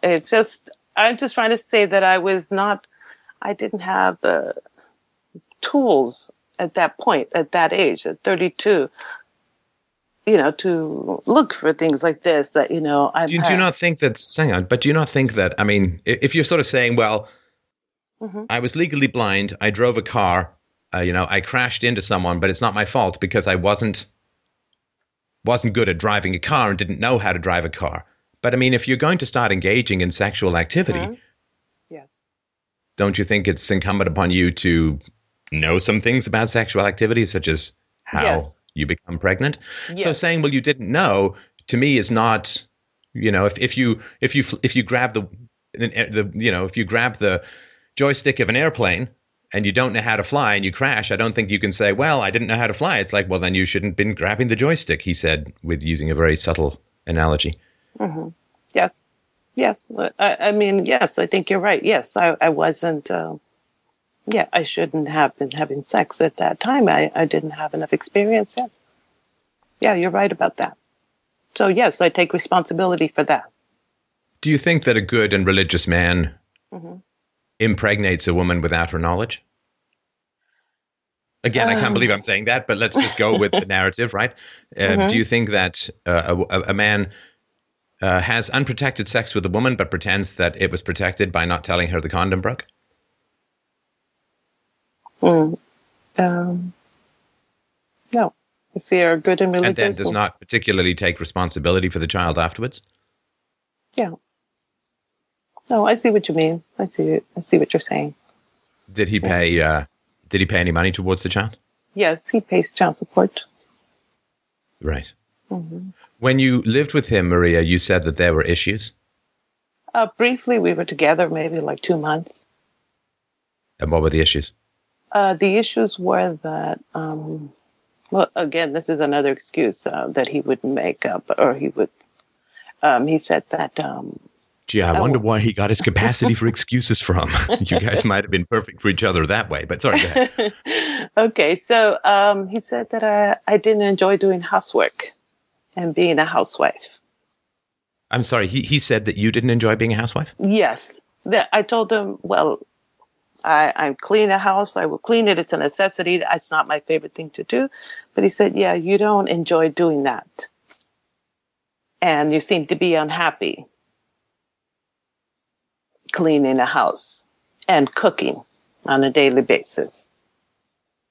And I just thought, that's a stupid reason. Okay. I'm sorry. The issue was that he thought you didn't enjoy cooking and cleaning? Yes, being a housewife. And is that why your son had to grow up without a father? Because this was the level of conflict you had with his father? No. Actually. Okay, so what else? What else? In the early years when we were together, after we separated and then came back together, he said, my father, my mother, he said that his family, the main thing was his family. My family won't accept divorce. No, I can't divorce because of that reason. Or there was always an excuse. You know, my parents won't accept you. No, but he was living with you, right? Oh, so he said his parents wouldn't accept you because of the way our relationship started. And unfortunately, his parents heard a few things about me, which just did not help our relationship. Right. And so did he agree with his parents' values? No, he tried to convince them. But I told him, you know what? I know you care about what your parents think and your family think. But you know what? You should just leave and tell them this is what's going to happen. You're a grown man. Okay, so your son couldn't grow up with a father because his parents didn't approve of the relationship? Mm-hmm. Yep. Yes. Do you feel that that's fair to your son? No, not at all. Okay, good. Well, I'm certainly glad that we agree on that. Mm-hmm. Because if you have a child, and particularly a boy, but you know, a girl as well, then you have to, as much as you can, provide a male role model for the child, yes. Right? You know that the offspring of single mom are fighting a losing battle with numbers as far as outcomes go.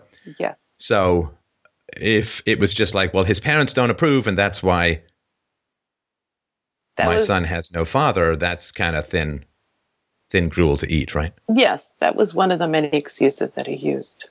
There were others later on. No, that's an excuse you used because you said that's okay, well, you care about your parents, so you can go. I mean, you accepted that. You can't call it his excuse if you accept it, right? Yes. That's your excuse too. Right. That's true. Yes. And this man is still married to his wife, right? Yes. It's a pretty great way to not commit as well, too. Well, I'd love to commit, but my parents don't approve, so I can't. I mean, wow. Yeah, but this guy was very aware of his Tom Selleckness, let's put it that way. Yes, he was. Yes, but then his parents passed away a few years ago. And I thought, okay, that means things are going to change. Nothing happened. Of course not. Maria, of course not. Oh, yeah, no. The point of excuses is to avoid behavior. If one excuse falls down, you grab another one. Exactly, which is what like did. if you're in a ship that sank and there are a couple of barrels floating around and you need to hold on to them so you don't drown. If one barrel goes down, you don't drown, you just grab another one. And that's what excuses are. You don't want to drown. Whatever barrel is going to help you with that is the one you're going to grab. Right. I realize that now.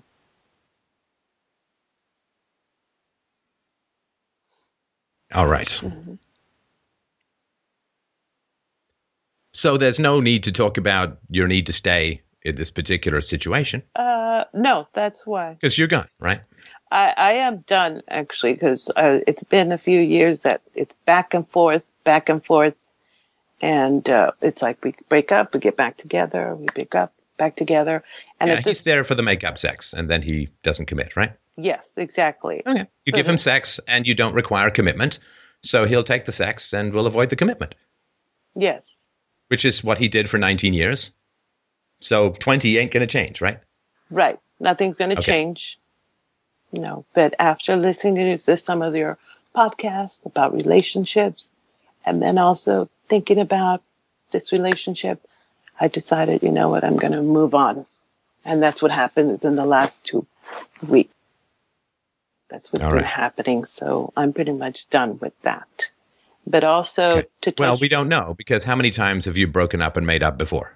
No, I'm done, because at some point I realized, you know what, I feel like we're in a cave, and I'm holding the light, and I want to help you light your way so that you can get out of this cave. But he's not following me. He's staying behind.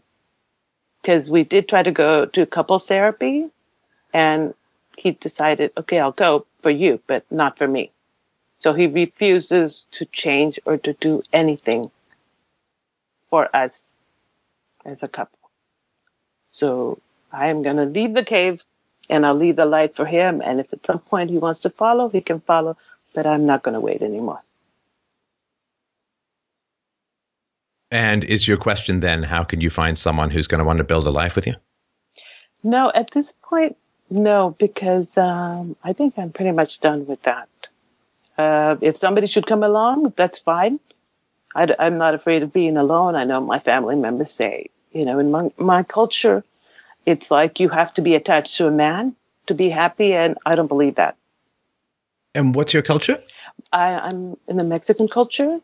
It's not if whether or not you're going to get married, but when are you going to get married? And unfortunately, and was your I don't know, it's hard to say to a 50-year-old woman the word boyfriend, but was your boyfriend also of the Mexican persuasion? Yes, he was, actually. Right. So, and he is much deeper in that culture, because that culture... Well, not really. No, not really, because, you know, is he Catholic? He's Catholic, but also he lived for 19 years in Mexico, and then he came over at 19 years old. No, I get it. But I mean, if he's really into the Catholic culture, he ain't practicing what is preached. Oh, yeah. Put it mildly, right? Yes. And I reminded him of that all the time. I told him, you know, you made a promise. You know, you got married by the church, and there's another excuse right there. I was just thinking that also I have to ask the Pope for forgiveness so that I can marry you. And there's another excuse right there. You know, because he's still really considered married, even though he gets divorced. He's still considered married under the Catholic religion.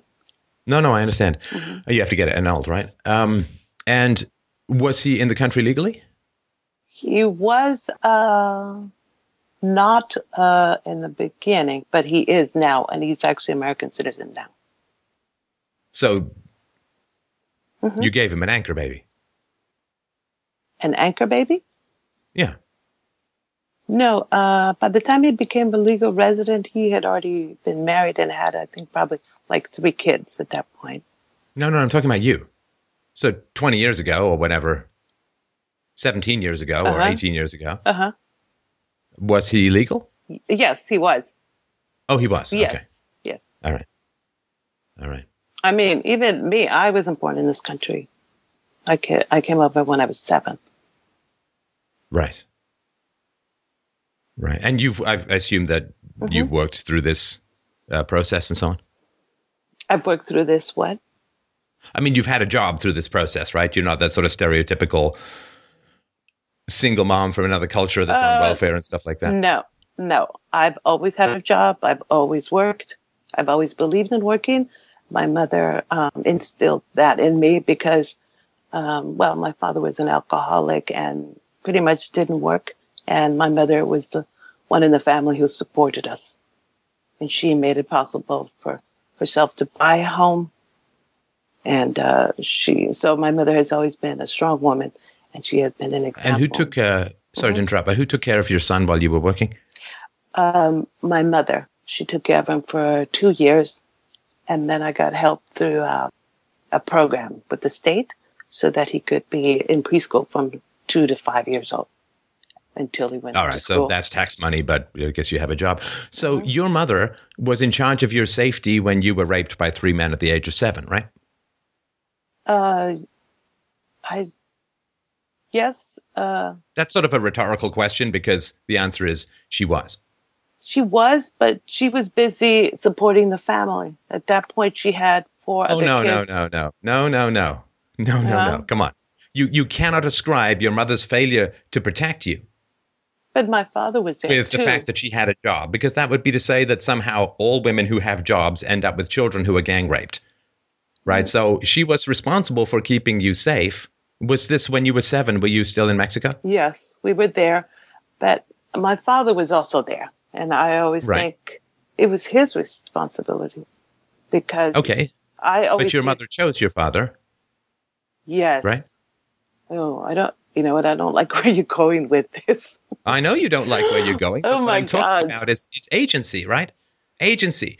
Look, this is to women as a whole. And Maria, I'm sorry that you've not had conversations like this in your life because it probably would have done you a lot of good earlier. But would you say that women should be equal to men?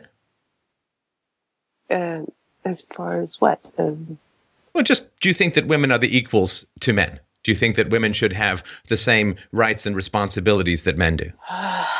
Or do you think that women should have reduced rights and reduced responsibilities? No, they should be equal to men. Okay, so women should be equal to men.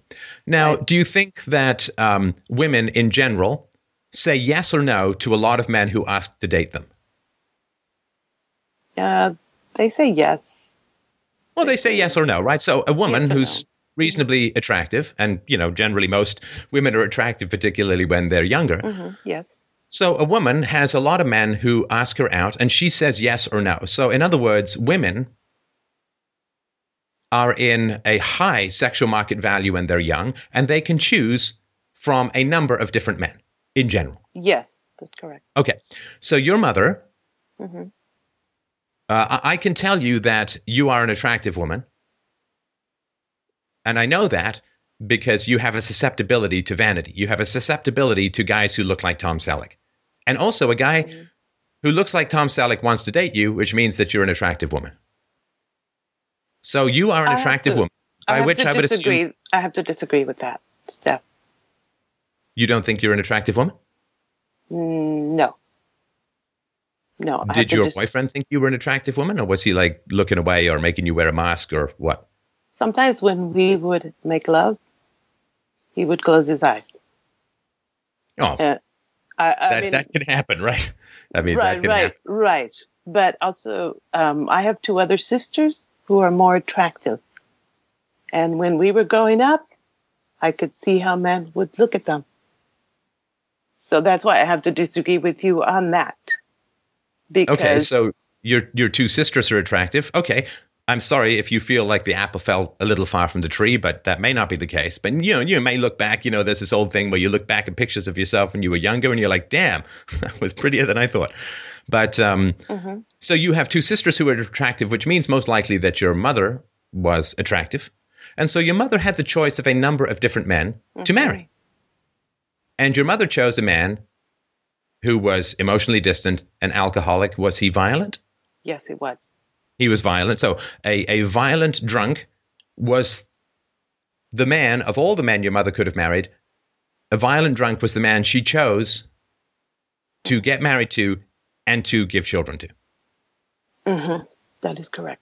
Do you not think she has, given that it's a buyer's market, right? Mm-hmm. Given that women are able to choose from a variety of suitors, and I'm sure that there were, unless I have an entirely optimistic view of Mexican culture as a whole, I'm sure there were at least a few non-drunkards, non-violent guys for your mom to marry. Yes, there were. Okay, so your mom chose to marry the violent, drunken guy. Mm-hmm. Why? How attractive was your father? He was not really attractive, I have to say. I mean, okay. When he was younger, yes, of course, but I look like my father. You know? Okay, so, but at the time when your mother was choosing him, she chose an attractive guy over a good guy. Yes, I would have to say and yes. You chose an attractive guy over a good guy. You understand how this pattern works. Yes, if you're not aware there's of it, parallels, right? Yes. I know what you mean. There are parallels. Yes. So your father and your mother were responsible for keeping you safe when you were a child, and you were raped by 3 men when you were 7, right? Mm-hmm. Yes. Now, child rape in Mexico. I'm sorry. Child rape in Mexico. It doesn't appear to be entirely unheard of, if I can put it that way. Right. What do you think? No, I think it's more prevalent there than here. Honestly. I agree. Yes. I agree. Here are some numbers.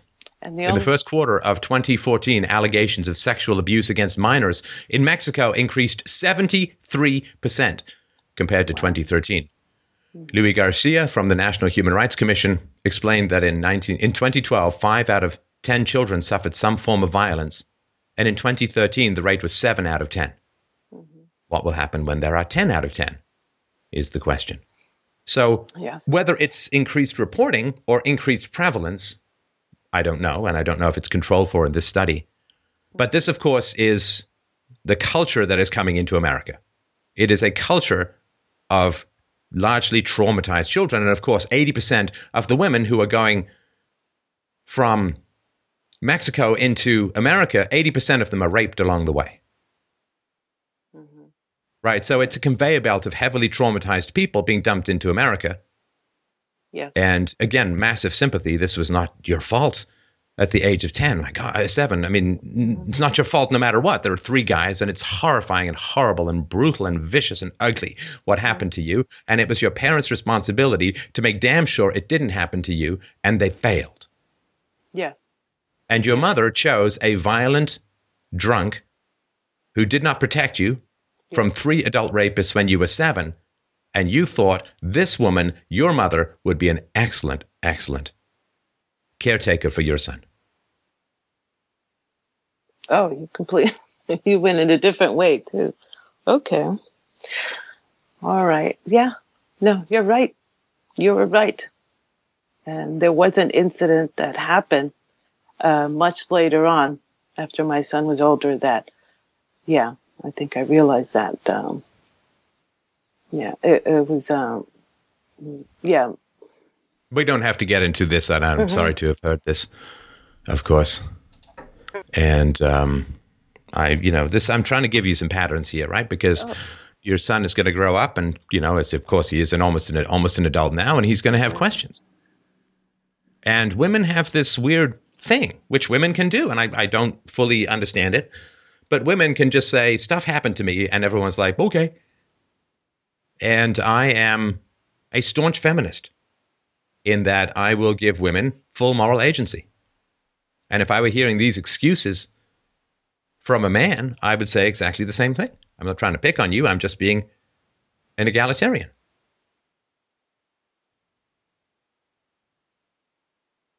So when, Trump was talking about rapists, there was a Fusion article stating that according to directors of migrant shelters, a, quote, staggering 80% of Central American girls and women crossing Mexico en route to the United States are raped along the way. Amnesty International previously estimated the number at 60%, quote, women and girl migrants, especially those without legal status traveling in remote areas or on trains, are at heightened risk of sexual violence at the hands of criminal gangs, people traffickers, other migrants, or corrupt officials. This is from a 2010 Amnesty International report.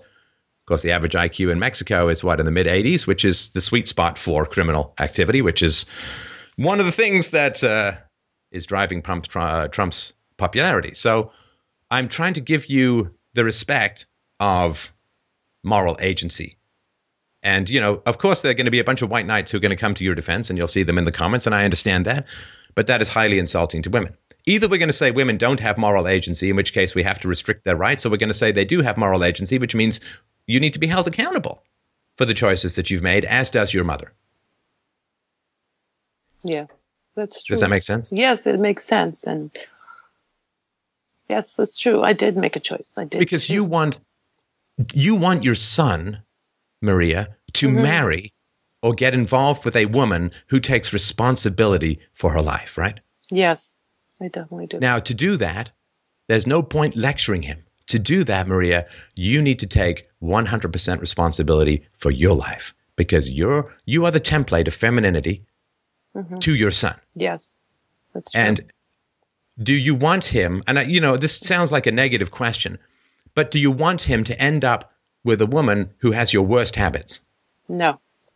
No. Of course not. You want him to end up with a woman who has your best habits, which means you've got to start expanding your best habits, which means not allowing yourself the excuses that you're shooting at me, but taking 100% ownership. Because that way, if you take 100% ownership, you can break the cycle, which you haven't broken yet. Now, to be fair, you've improved it in that you didn't have a child with a violent, drunken abuser. So that's a step up, but you want that step up to continue, which means that you have to take even more ownership for your choices. And I think you've got to stop giving yourself the out of, well, I just didn't know I was pregnant, and I didn't know that ejaculate made me pregnant. Like, you got to stop that. I mean, come on. Yes, I know what you mean. That's bad for your son. That's good for you because you can get away with stuff and pretend to be a victim, but it's bad for your son. Oh, yeah, and I don't want to be a victim. Right. Which means you chose this guy.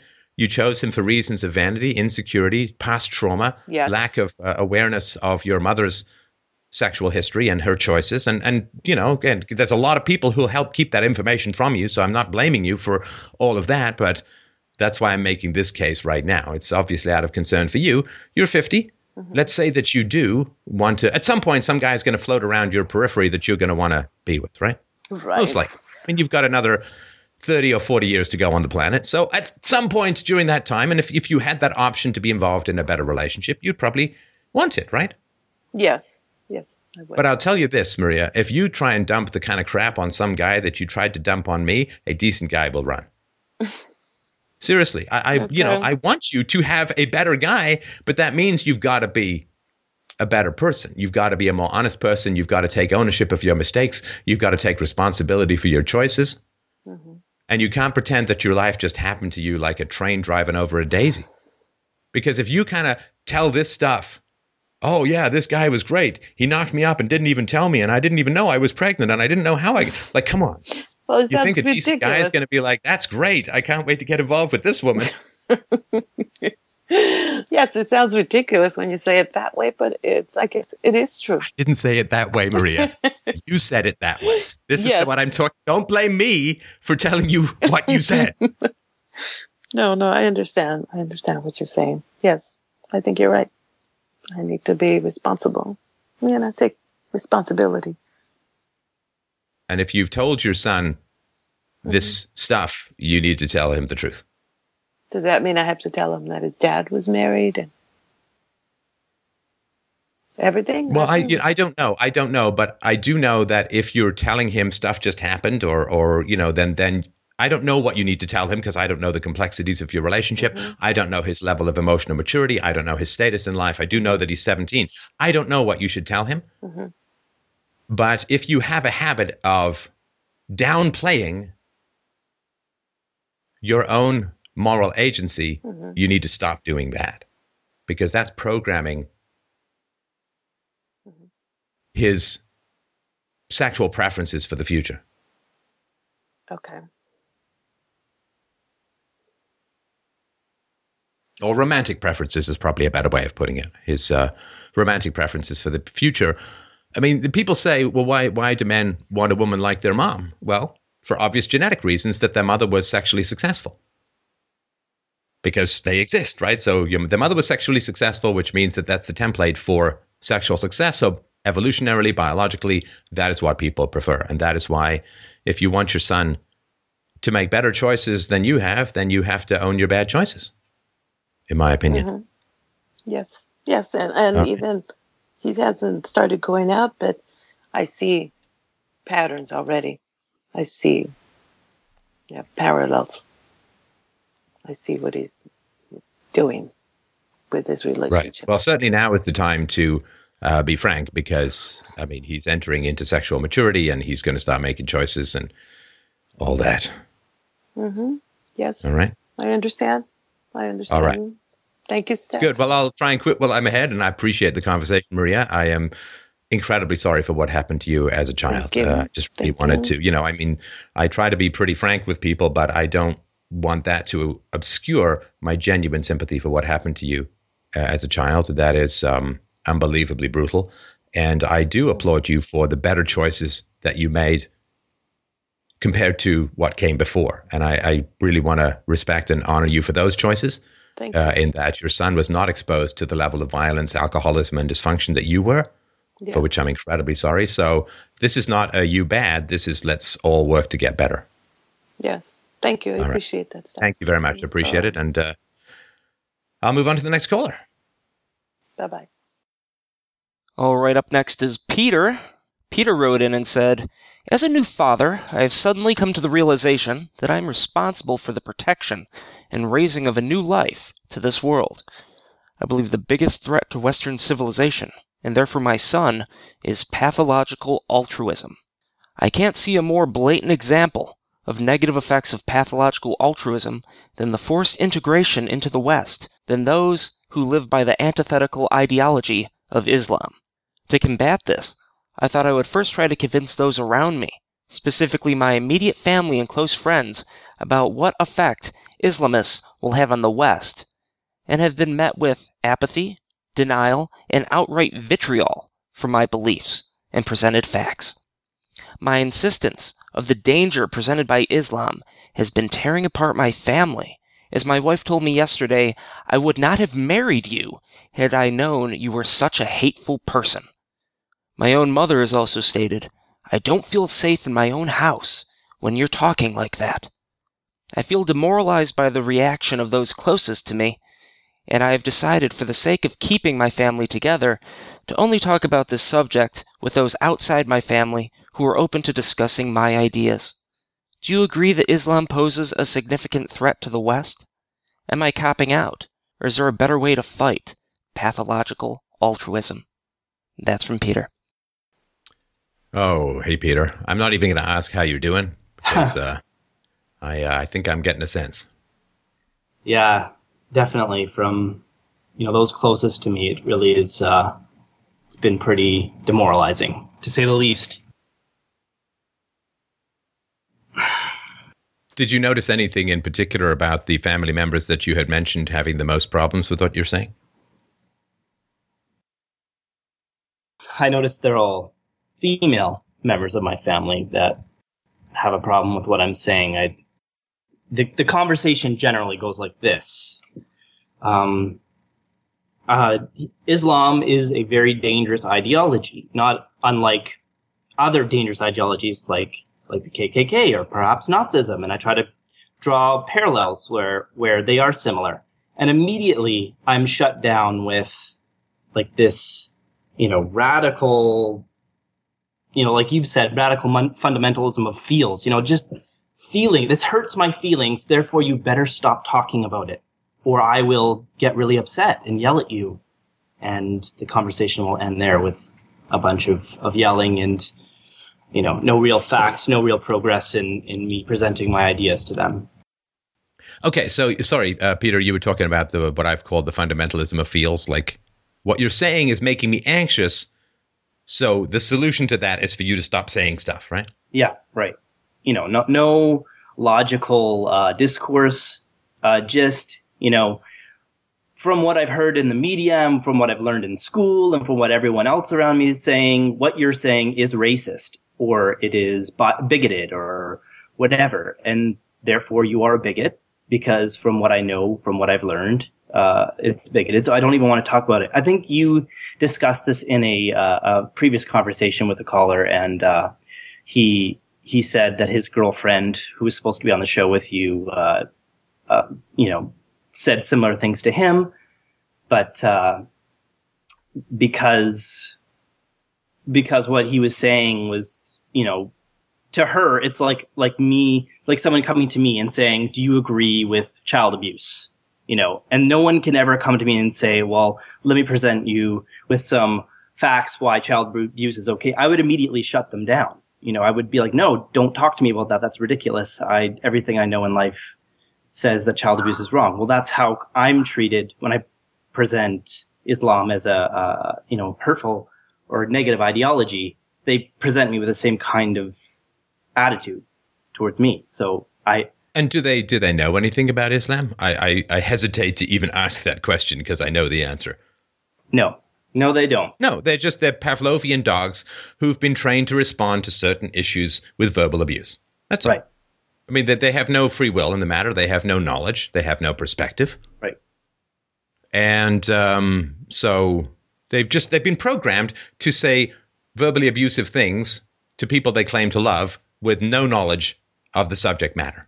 Right? It's not like they've watched something by Bill Warner or other people who've discussed some of the challenging aspects of Islam.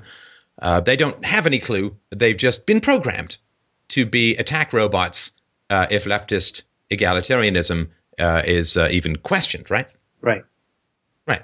And they have no knowledge of the degree to which they're simply reacting out of programming and not thought, right? I assume they have no knowledge of this. No. They know there are some negative aspects to Islam, but there's negative aspects to Christianity, and we're Christians. And my mother specifically has said to me, "What would Jesus do in this situation?" And when that's brought up, that you better just stop talking, because what would Jesus do, right? Well, Jesus was not a pacifist. Right. I mean, Jesus whipped the money changers outside the temples. He did.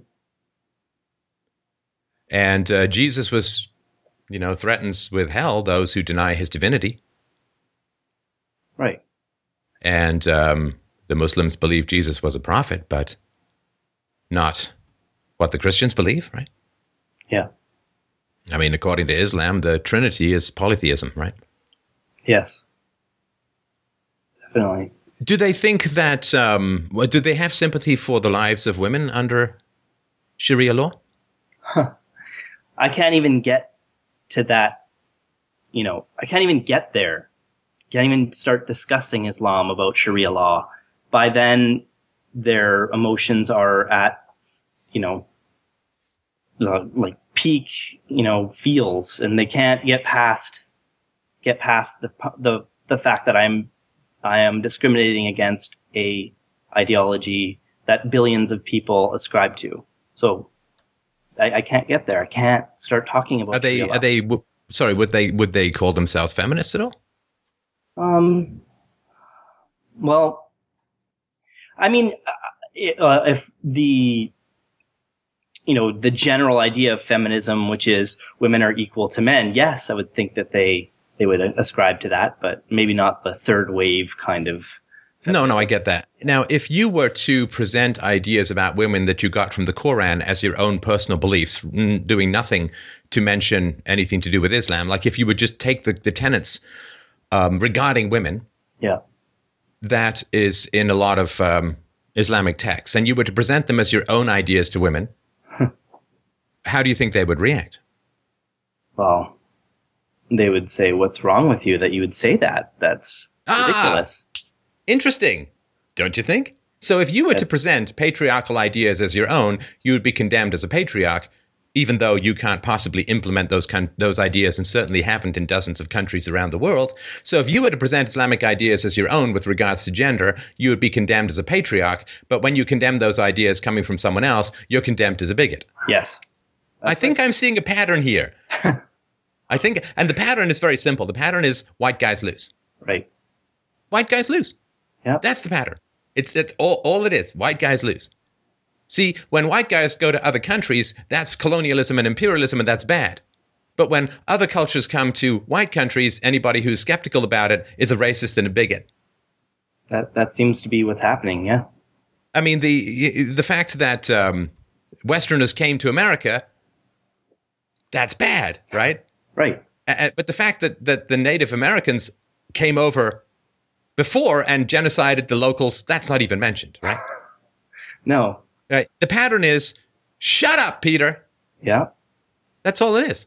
That's right. It doesn't matter. Like, it doesn't matter what you say. If you're a white person putting forward a perspective that's not anti-white person, if you're a male person putting forward a perspective that's not anti-male, shut up. Well, you see, Stefan, I don't think I understand my privilege as a white male, and I'm stepping out of line here. So, okay, so let's take that argument and say, okay, so male privilege is a bad idea. So then you put forward ideas that are in the Quran around male privilege. Yeah. That women, that men are allowed to beat women, that women must be subservient to men, that women are only equal in Judgment Day, and they're only judged by the degree to which they were subservient to men. The man is the unquestioned ruler of the household. Yeah. And that a woman who accuses a man of rape has to bring 4 male relatives to verify her story. Right? If you were to put forward these ideas as your ideas, you would be condemned. But if they're Islamic ideas, they must be defended. So, you understand, it doesn't matter what you say. It only matters that you lose. Right. And also, if you were to take Islamic ideas about kafirs, non-Islamics, if you were to say that this is my perspective about blacks as a white person, and you were to repeat exactly the same tenets that are in Islam about non-believers, and you were to say this is my white perspective on black people, you would be condemned as an unholy racist, genocidal racist. Definitely. But if you point these things out about Islam, you're a racist for pointing out the things about Islam that you'd be called a racist for believing yourself. So it doesn't, you understand, it doesn't matter what you say. As a white male, you can't win. At least in these conversations. So what do I do? Who do I talk to? Well, hang on. No, we're not there yet. Right. we're not at to-dos yet. Okay. We're still making the list. You probably have heard the mythical tale of female empathy. Women, you see, are so sensitive to the feelings of others, and they're really into talking about feelings and exploring feelings, and they love Oprah and Dr. Phil, and they just really, really like to talk about feelings, right? Yeah. You are afraid of something. How interested are these women in empathetically exploring and listening to your fears? Not at all. Well, not at all. They don't want to hear it. Right. In fact, when you talk about your thoughts and feelings and fears, you are verbally abused, right? Mm-hmm. Where's all of this giant reservoir of tender-hearted female empathy and sympathy and curiosity and emotional excellence and emotional intelligence and curiosity, and where is it? Well, I'm not as compelling as Oprah, I guess, so I don't know. Well, you're just a male who's speaking a narrative that makes women uncomfortable. Listen, we don't need empathy when we're feeling comfortable. We don't need empathy and sympathy when we're fine with whatever anyone's saying. We don't need tolerance when we're happy with what people are saying. We need tolerance and sympathy and empathy when we're unhappy with what people are saying. You know, someone comes up to me and says, Steph, you won the lottery. I know, let's pretend I won it. It's not making me. Someone goes up to someone else, says, you won the lottery. Here's $1 million. Does the person need a lot of tolerance and empathy to accept that? No. No, because they're already happy about it. Yeah. You know, if you go to some racist place and you echo whatever racist sentiments are around, do they tolerate you? Well, yeah, if they're racist, then I'm... No, they don't tolerate you because they don't need tolerance because they already agree with you. Right. You need tolerance for that which you disagree with. And so the fact that you're saying things that women in your life don't like or don't agree with, that's when they need the virtue called empathy, curiosity, sympathy, and tolerance. I see. Yeah. And there are a lot of men, and some women, we've had them on this show, who are concerned about what's happening in the West. And I'm just noticing that a lot of these conversations tend to get shut down by women. Not all. But one of the things you're concerned about is that if this, and I, again, genuinely hope that it doesn't, and I don't even know what the odds are that it does, but should the worst fears be realized and there would be conflict, who's going to war, Peter? Me? Your mom? No. Your wife? No. No, and like there's some legislation that's working its way through the interminable U.S. political system, which says that women may be eligible for the draft. Women can be eligible for the draft. First of all, the draft hasn't been used since Vietnam. Yeah. So it's not that big a deal. And secondly, it's not old women who are eligible for the draft. It's young women who are eligible for the draft. And young women have a get-out-of-draft-free card called eggs. Yeah. Right? Yeah. I mean, this is this idea that you can found military prowess on fertile women is like unbelievable. There's something called building your house on sand, and there's something called building your house on water. And it really is just absolutely astounding the degree to which people think that something has to do with, we got we got a message from a guy after we talked about this with the last one of the callers recently who talked about women in the military. And he said that there was this, he said it's anecdotal, but he doesn't think there's any reason why it's not true. There's some woman in the Navy who timed all of her pregnancies that she could serve the entire 6 years without ever being deployed and being on government welfare. So the military, women in the military to some degree is just another giant welfare state of non-combat ready women. Not to mention the fact that, a 120-pound woman isn't dragging my ass off a battlefield. So you have fears for your son, right? Your son is born, your son is going to grow up, and if there is a conflict in 18 years, your son's going to be dragged into it, probably, right? Yep. So where is, in your life, with the women around you, Peter, where is there empathy for your legitimate fears for them, for your son, for yourself? Being a father doesn't get you out of a war. Being pregnant does. Yeah. Yeah. Well, they're non-existent. The concerns for my son, it seems, because I believe they don't think that a conflict is going to happen. They don't see it. They don't. Well, if they didn't think a conflict was going to happen, then they would listen. They wouldn't get upset. Yeah. Right? Like, let's say you had some innocuous mole and you said, I think that's cancer. And your wife was a dermatologist, looked at it and said, no, that's just a mole. She wouldn't say, I'm terrified and feel unsafe in my own house because you've brought this up, right? Yeah. That's right. And men are there to perceive threats, not women. Because women have an evolutionary advantage, young fertile women in particular, have an evolutionary advantage in conflict, in that they can surrender their vaginas to the invaders and survive. Men can't. Right. Right? What does the new male lion do, who's the king of the pride? Well, he kills off all the male competitors and their children. And then mates with the women. So women have an evolutionary strategy. Particularly, white women have just about the highest sexual market value in the world, according to some studies. Yeah. So women evolutionarily are not that interested in protecting borders because they can't compete against men when it comes to combat.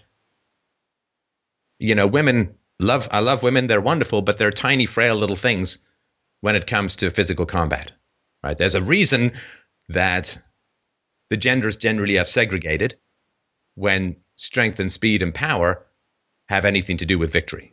They have to be. I mean, if you gender blend Wimbledon, it gets fairly titless at the higher echelons, right? Right.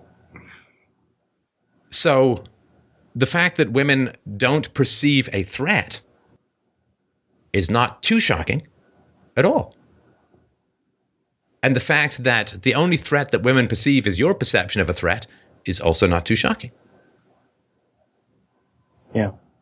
And evolutionarily speaking, throughout most of human history, it was the strongest and most aggressive specimens who survived and flourished. So I will tell you what my particular suggestion will be. Again, I try to rigorously avoid telling anyone what to do, but I will tell you my suggestions, which is don't talk about this stuff with them. Don't. I mean, you know that because you've stopped anyway, right? Right. I have. Unfortunately, you can't unsee what you've seen, or maybe that's fortunate. I don't know. But you've got a set of data points about some aspects of female nature, right? Right. And it's important to be aware of that. And, it has not escaped my attention that at the moment, the societies that put women most on the pedestal are dying off, and the societies that subjugate women are spreading, flourishing, and aggressively confident in their expansions. I don't know all of the causes for it. It's just that pattern's pretty hard to avoid and escape. Definitely. Yeah. So you have gotten married, you have a child. Yeah. It's important to have a clear-eyed view, an unsentimental view of female nature. And again, when I'm talking about female nature, I'm talking about a bell curve, right? I'm not talking about all women, right? Right. But it is important to have a clear-eyed view of female nature and to understand that if you treat women just like men, let's just say you're going to be surprised quite a bit. And we have, of course, this R-selected demonic perception that we should treat women just like men. But of course, everybody knows that, right? This is why they have to lower the standards for women in the army, and they have to lower standards for women when it comes to police work, and when lower standards for women when it comes to being a fireman or fire person, whatever. I mean, there's studies that show that women cops shoot people more than male cops. Why? Because they can't intimidate them and they can't physically overpower them, so they have to shoot them. So, yeah, if you want women in uniform as cops, you just have to accept a certain extra number of shootings. I don't know. It's mad. That is mad. And of course, women need different standards insofar as they had to change the standards for education, right? Because, and it's one of these confusing things because girls will sometimes develop faster than boys in terms of verbal skills and so on, and girls do pretty well. And then around mid-puberty, the boys start outstripping the girls, and everyone's like, oh, no, well, it must be sex. No, it's just that which takes longer to develop ends up more complex. The reason why you can get 12 billion oysters a second and one child a year. And so what they've done, I think this is in American education, what they've done is they've just said, okay, in order to get more women into college, in order to get more women graduating with higher grades, or girls, what we're going to do is we're going to put more emphasis on homework and less emphasis on tests, and more homework on organization and less emphasis on exams. Because boys do better with exams and girls do worse, but girls do more homework, which is kind of funny when you think about it all around.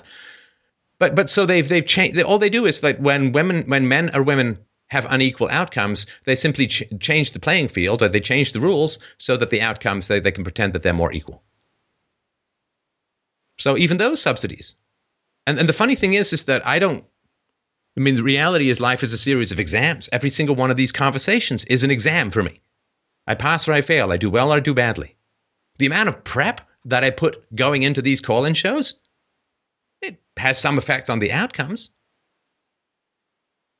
But It comes down to this conversation. It doesn't matter how many oranges you cut with a scalpel. It matters how you cut the person. Now, again, the oranges help, but it only comes down to how you cut the person. So the idea that we can somehow de-emphasize tests and end up with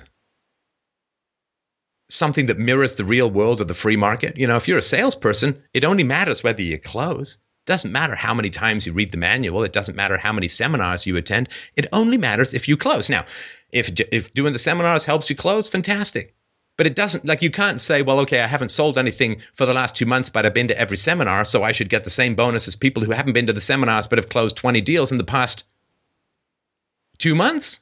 It only matters that you close the deals. It only matters that you cut in the right place. It only matters that the computer you design actually boots up. It doesn't matter how much neatness you had in your binders.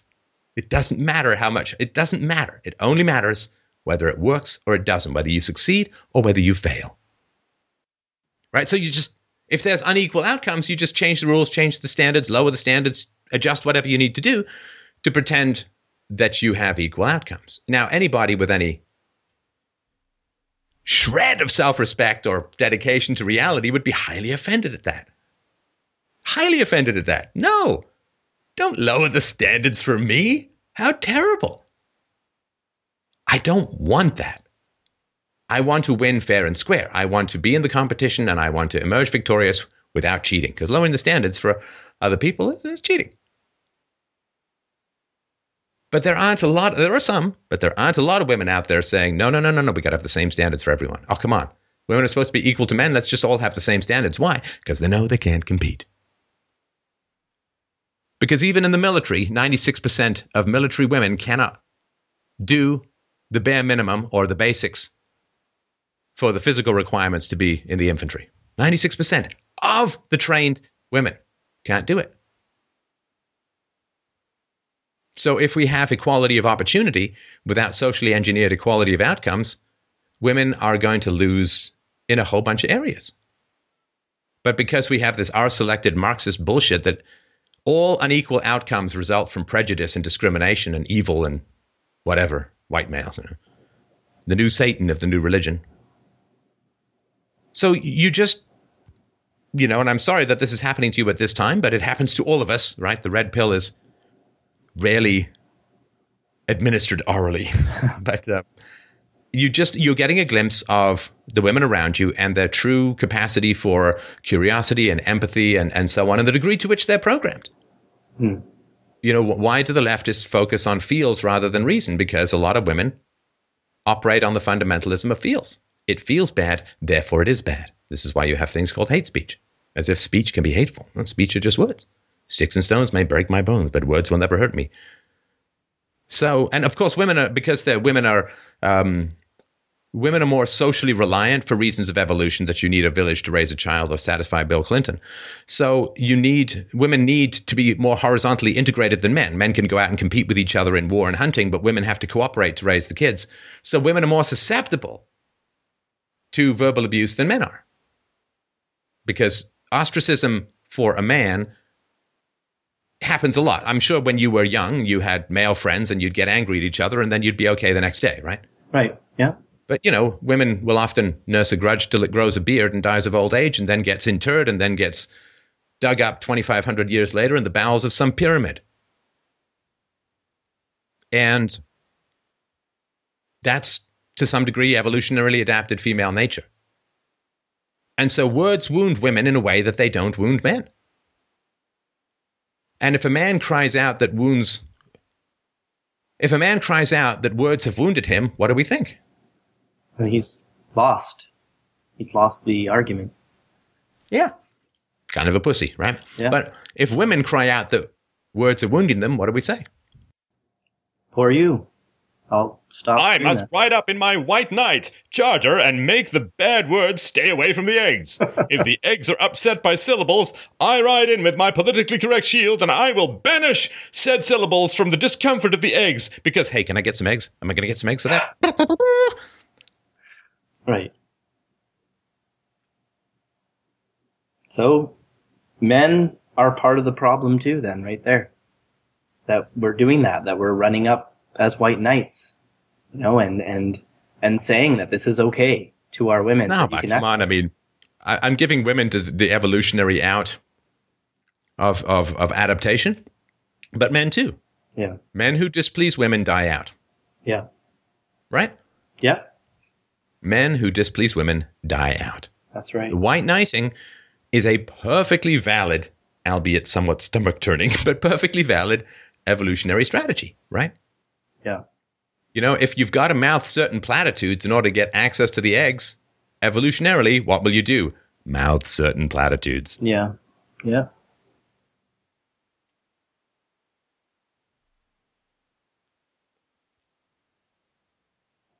Well, the people in my life that I can discuss these things with all happen to be leftists.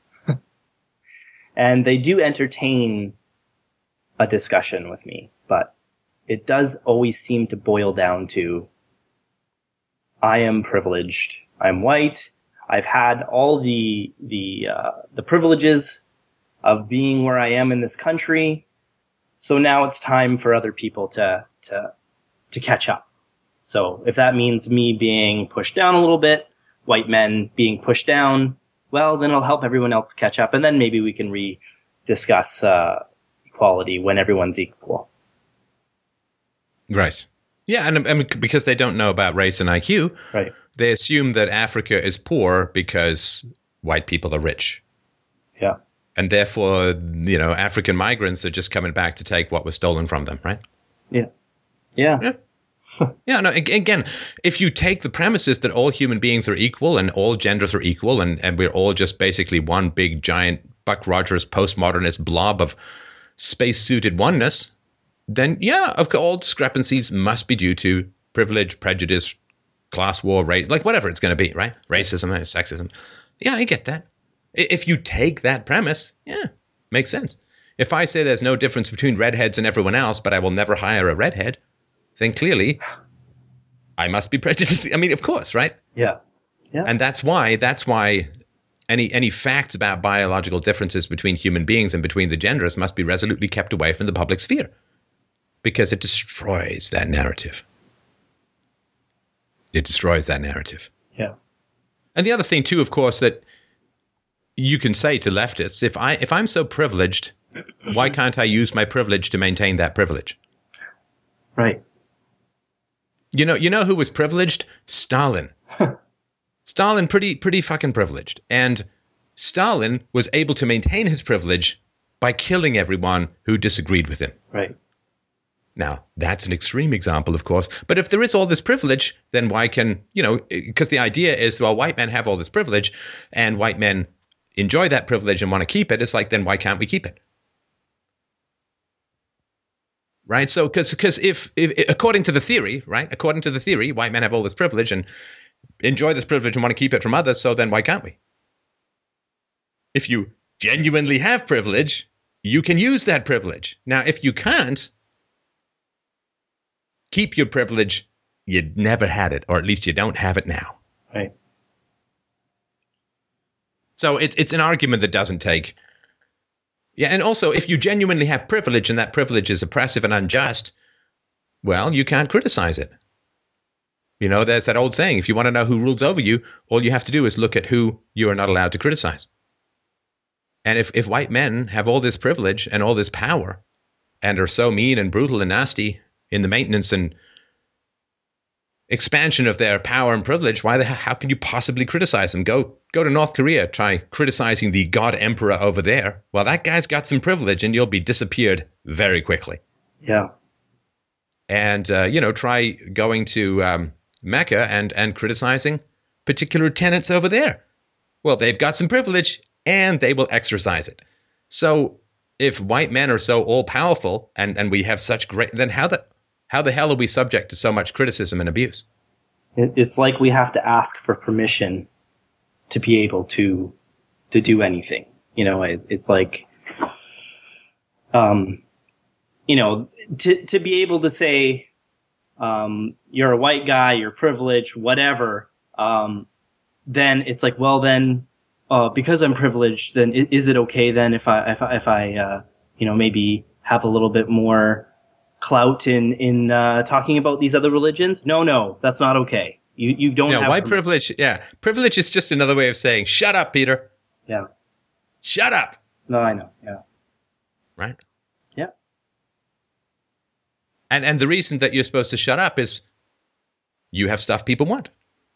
Right. Privilege, you elevate people so that you can attack. Right? You elevate people so you can exploit them. Oh, you're so all-powerful and you're such a bad person that any action I take against you is just and fair. Yeah. And I'm only taking back what you took from me. Yeah. Right? In order to justify the predation and ownership of other human beings in what we have now, which is not direct slave ownership, but sort of economic tax farm serfdom, you have to say that you're privileged so that you don't have to look in the mirror and say, I'm a parasite, because you can say, no, that was my bike. I'm just taking it back. Yeah. You're just you're the fattest cow around. You put out the most milk, and you can be disassembled for the most meat. Right. And that is a hard fact to face. Right. But you can't be you can't be a civilized human being and deny empirical evidence. And so, to some degree, if you have to bypass the opinion of these particular women in order to get to the truth, right? Yeah. But this is the challenge, is that maybe, just maybe, in order to deal with particular difficult truths, we have to offend women. But as men, we are hardwired to not offend women. Yeah. Right? That's the challenge. Because, okay, maybe we have to, women are not that great at understanding existential threats and they have evolutionarily far less at stake if there's a conquering going on. You just have to look at the war brides of Europe and the number of women who slept with the Nazis during the occupation in France and in other countries, that women have far less at stake. The men get killed and the women get raped, and that's unpleasant. Or maybe they sleep with the men voluntarily. I don't know. Maybe they're turned on by it. 40% of women have rape fantasies. I don't know. Men do. I don't think they do. But so men have to kind of bypass the offense felt by women in the pursuit of these difficult truths, but men are hardwired to not. Well, Western men, I should say, Western men are hardwired to not bypass the feelings of women or to offend women. Right. Because Western women have been treated the best throughout history. And the reasons for that, evolutionarily speaking, are long and complex and so on, but there have been laws against raping women, and there haven't been these crazy requirements in other cultures or all these witnesses and so on, but there have been laws against raping women for thousands of years in the West. Mm-hmm. And the deference to femininity in the West is a source of great strength. And I'm not saying I want that to magically go away, but the deference to femininity in the West is a powerful part of Western culture and arises for philosophical reasons and also for biological reasons. And that has put us in a tough place at the moment. Yeah. Put us in a tough place at the moment because we are programmed as white Western males to defer to women, but women at the moment have been cupped up the yin-yang in order to avoid reality. So now we're between a rock and a hard place that we need to accept the reality of certain potential threats, but at the same time, that's offensive to our women. Yeah. So we are at war with ourselves as men in the West, I dare say. So what we're waiting for is for the conflict to come to a head, to have this conflict come into the mainstream, have everything, come to fruition, lay in the bed that we've laid as Western civilization, and then it's time for the men to stand up and say, this is what's happened. Well, that's tough, though. Yeah, that's tough. This is because of the internet and because, male solidarity and male, like even vague hints of male in-group preferences are kind of floating around. But the degree to which men have been, put down and shit upon for the past half century means that a lot of men are not going to want to fight to save a system that has abused them. Right. So, and that's sort of the point, right? I mean, if men fight to save women and they fight to save children, but a lot of men don't have children and a lot of men don't like modern Western femininity. So what are they going to fight for? Right. And if women, because right now the problem is solvable. Yeah. Through prevention, right? Right. If there is to be a problem, it can be solved through prevention. Reduce some aspects of the welfare state, limit migration. Like, there's things that you can do. All legal, that would be enacted legally and relatively peacefully and all that, right? Through the democratic process, right? So this problem can be prevented. But if women end up standing in the way of it being prevented, how many men are going to say, yeah, I'm willing to go and fight and die when this whole problem could have been prevented, but am I going to go and fight and die women who got us into this mess? Or die for women. Sorry, go and fight and die for women who got us into this mess. Again, these are all theoreticals. I don't know. No. Yeah. They would not. I would. Well, if they do, there will be a price. If they do, there will be a price. In other words, there's the men, I doubt, are not going to risk life and limb to fight to return to the system that is. Right.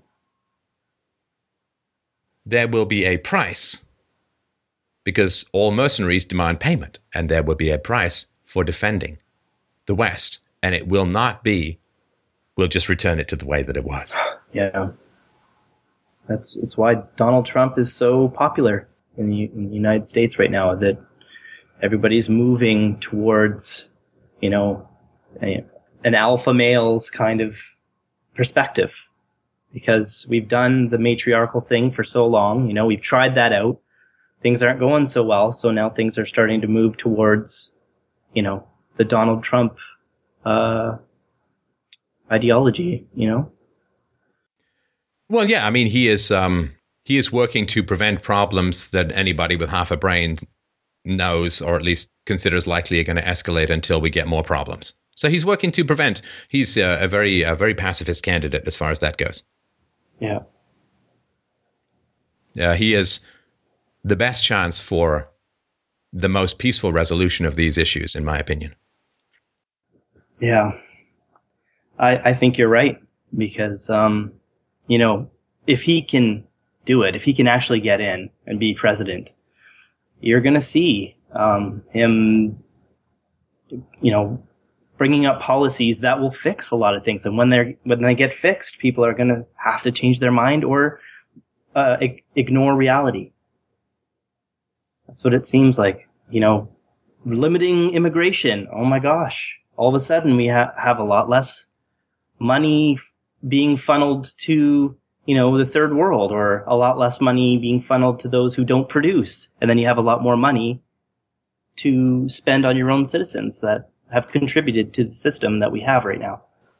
Without a doubt, there needs to be a revival of the American economy. And by that, I primarily mean a revival of the manufacturing base of the American economy. Right. If the government is going to even remotely have a chance of even paying any portion of its bills, the American economy needs to be revived. It's the old idea of grow your way out of debt. Yeah. I've got a lot of debt, but if I can make more money, then the debt becomes more manageable. If the economy cannot grow, the system will collapse. Yeah. Now, for all of Donald Trump's foibles and failures, and was not the best husband in the known universe and all that, the guy knows how to grow. He knows how to grow a business. Yeah, he knows how to grow a business. And those who say, "Well, we don't want this and all," well, okay, then all you're saying is that you want people in who have no knowledge about how to grow an economy, which means the government can't pay off its debt, which means collapse into third world hellhole. I mean, that's just a fact. So I don't know whether the policy, and nobody knows, but I don't know whether the policies that Trump wants to enact are going to revitalize the American manufacturing base lot of skills and capital and all that has gone overseas. I don't know if it's going to be enough to pull it back. Right. I don't know if a simplification of the tax code is going to be enough to pull the trillions of dollars currently held outside the U.S. for fear of ruinous corporate taxation. I don't know if it's going to be enough to bring it back. He does. And I try not to lecture experts. Like people are like, I have experts on the show. Well, why aren't I debating them? It's like, because they're the experts. I don't argue with my dentist either. Right. So he has just by virtue of him being a staggeringly competent human being who's, seriously, the guy's great at everything. Yeah. Great writer, great businessman, great television executive, great reality TV star, the best politician who's come along in, at least for me, living memory. Because you say, oh, well, Reagan, yeah, but Reagan was head of the Screen Actors Guild. He was governor of California. He had tons of political experience. Yeah. Trump's wandered in out of nowhere, and this man is a staggeringly competent human being. I have a bit of a fetish for competence. I like the best singers. I like the best logicians. I just love the best of stuff. Yeah. And it is, to me, watching people criticize Donald Trump, given his relentless intelligence and competence in various fields, which even if you dislike all of his policies, you at least have to admit he's staggeringly successful in just about everything he puts his hands to. Definitely. Yeah. It's like watching a bunch of sheep trying to pee on Michelangelo's David because why? Because they're sheep. And the Dunning-Kruger effect is strong in culture these days. So I don't know. All the libertarians, trade war. I don't know. I don't know enough about his reasoning behind China devaluing the currency, causing X, Y, and Z. And I don't know the degree to which he's saying these trade deals are terrible. I do know that free trade generally doesn't come in 3,000-page buckets of tiny 2-point squinto-vision regulations. Free trade tends to be the removal of regulations, not here's 6,000 more pages of how we're going to resolve free trade issues. That's not free trade. That's mercantilism at best, if not downright socialism. Yeah. So I don't know. And I've got on my list of things to do to examine Trump's trade policies and figure out what he knows that I don't and find out whether I agree with it or not, whether he's got reasons behind. But in general, if someone is staggeringly competent and stuff, they just have a lot of credibility with me. Yeah. They just do.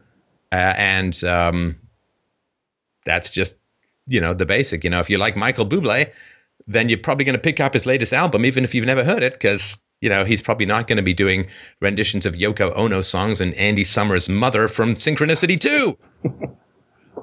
Goddamn blemish on a fine album.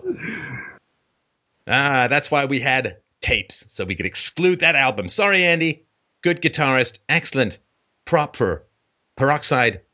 But man, you write some shitty songs. So anyway, that is the reality that if the American economy can't be resuscitated, the system's going down. And if it can be resuscitated, maybe it's got a chance. But anybody who's not going to try and put the economy into the hands of a competent business person, all they're doing is guaranteeing that the system is, I'd say toast, but that's an insult to toast, which I quite like in the morning. Yeah. I'm up in Canada, but the American economy definitely, I don't know what percentage of our trade is with the US, but I know it's more than 50%. I think it's 80. Oh, no, sorry. Yeah, no, it's a lot. I don't know. 80's from a while ago. And I know that some stuff have gone sort of east west since then. Yeah. But yeah, if America catches a cold, Canada gets more than a sore throat. Yeah. And what you're talking about with free trade, I don't know if you live near Toronto. I live near Vancouver. And the price of houses here is ridiculous of detached homes. And that is because there is a world market and other countries don't allow people to park their money as much as, British Columbia or Ontario does. So people are all parking their money, which is displacing families in Canada around the hotspots of where all the real estate investment is, right?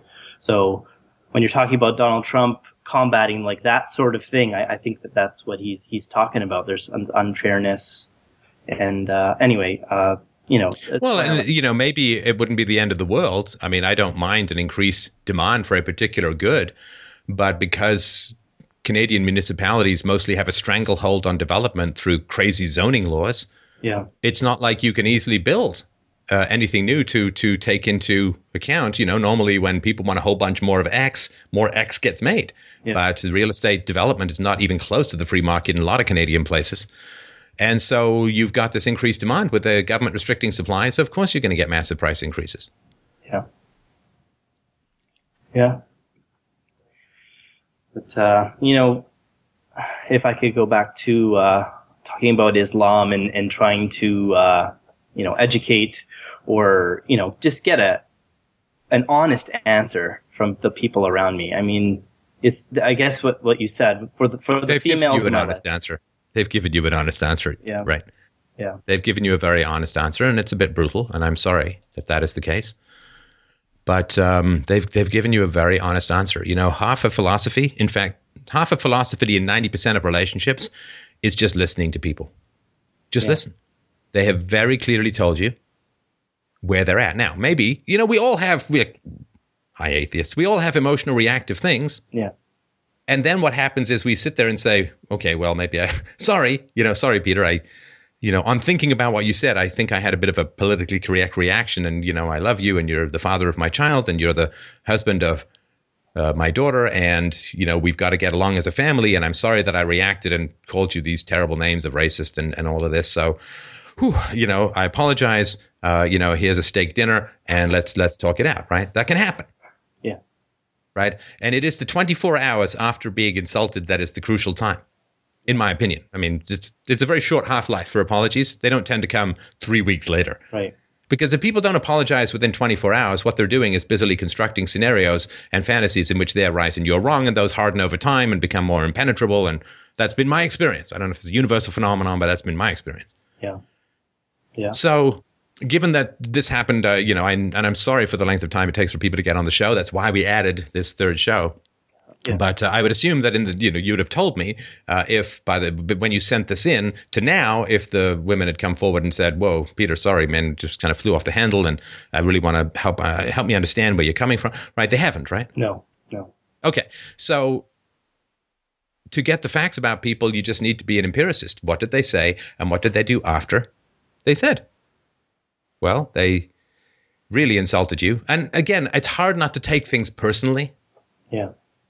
Of course, right? I mean, your mother-in-law, your wife, right? I mean, they said horrible things. You know, I mean, if I'd have known you were this kind of person, I wouldn't have married you. That is a horrible, horrible thing to hear. Right. I don't feel safe in my own house because of your opinions, like you're some rampaging dangerous, right? Yeah. I don't know, send her to Cologne on New Year's Eve. And anyway, yeah. But these are horrible things to hear. Yeah. And the problem you're facing, I would assume, is something like this, that if you give the women around you full moral agency, then they're fully responsible for what they said and their failure to apologize. However, if you strip them of moral agency and say, well, it's kind of childish, but I'm going to treat them in the way that sometimes children get angry and irrational, and you know, when you're training a puppy, it's going to bite your ankle sometimes, but you don't, right? You don't turn it into Chinese food, right? So you either are going to have to downgrade their moral agency in order to not take what they said personally, or if you keep their moral agency very high, then they're fully responsible for what they did, in which case you have a big challenge because then you have to take it personally, right? Yeah. Given where you are right now, I would tend to the former. Right. And I do have some sympathy, and you know, and I'm sorry that you were insulted in this way. I really am. But I do have some sympathy because a lot of women in the West live in this completely unreal world. Right? They've got governments catering to their every whim. They've got a media that constantly tells them that they're superior to everyone around them. I mean, I don't know if you heard the call I had with Maria. Yeah, I did. But genuinely bewildered at the basic questions I was asking. Right? Yeah. If you subsidize unreality, don't be surprised if you end up with a lot of unreality. Right? And men's deference to women combined with the power of the state has created a pretty unreal world for a lot of women. And I view them as almost being force-fed, disorienting drugs through the media. And again, I'm not trying to say zero moral agency. But, all of this, women are superior, women are better, men are idiots, men are patriarchs, women good, man bad, women good, man bad. Rinse and repeat until everybody loses their minds and half their civilization. Yeah. So they have been very heavily propagandized and kept away from basic reality. Women can live in unreality because that reality is subsidized by others. Yeah. And I have sympathy for that. And the reason I say that is my basic empathy is like, because I grew up hard scrabble. I grew up in a bad family, in a bad neighborhood, in a bad environment in general. And nobody blew any smoke of vanity and praise up my ass. I sort of fought hard. And, great pressure makes great diamonds. That's sort of the hope, that you turn the harshness into glory, the best that you can. Yeah. But can you imagine growing up a woman in the West? Especially an attractive woman? Can you imagine?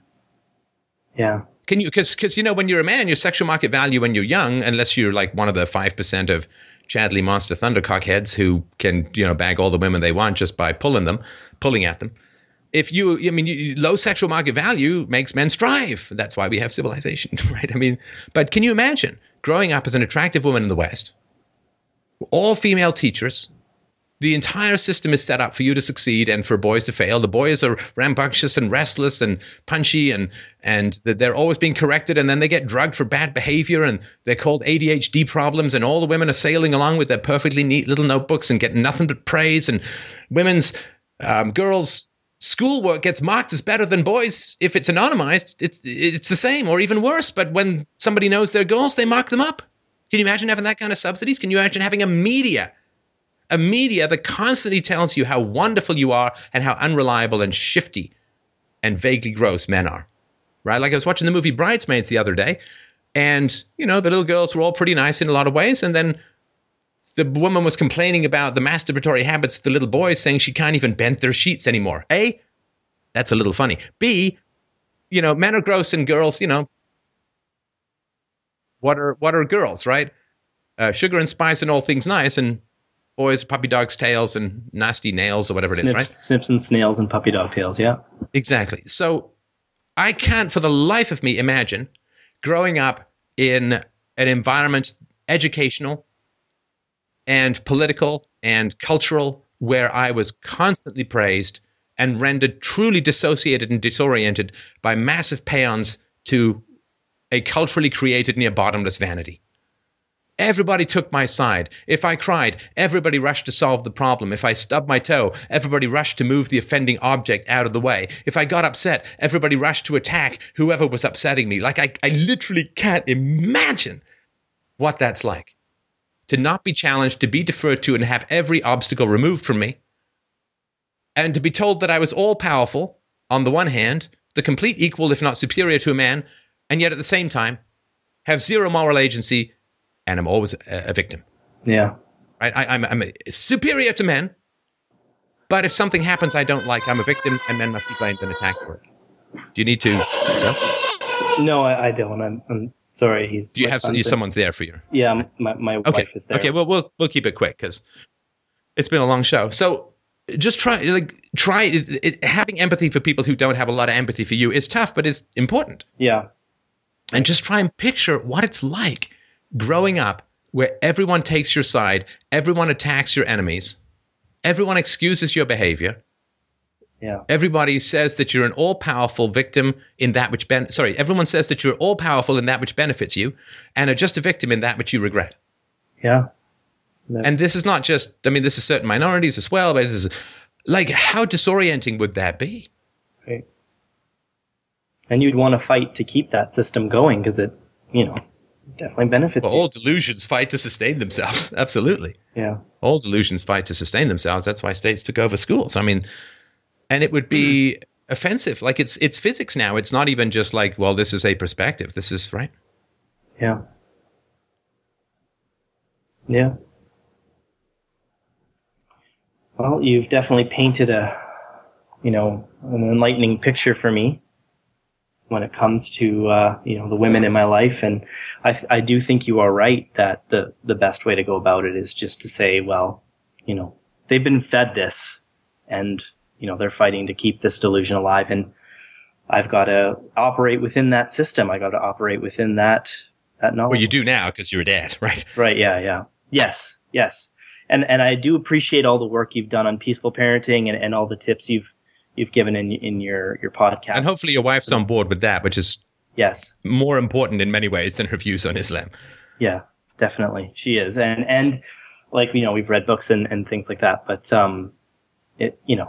I just appreciate all the work you've done and for the insight you've given me to these subjects. I mean, this is pivotal information for me. And all I was really looking for is some solidarity and some facts and reason. I mean, talking to you is so like a breath of fresh air, and I appreciate that very much.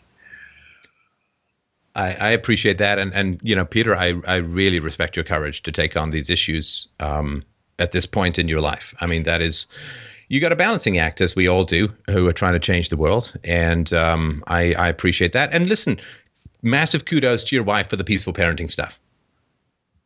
Cool. Let's give credit where credit is due. Yeah. And that is, was it you who brought the peaceful parenting stuff to her? Yes. Yeah. Okay. So she's given you credibility enough as a man to listen to you about how to parent. Yeah. And that's very important.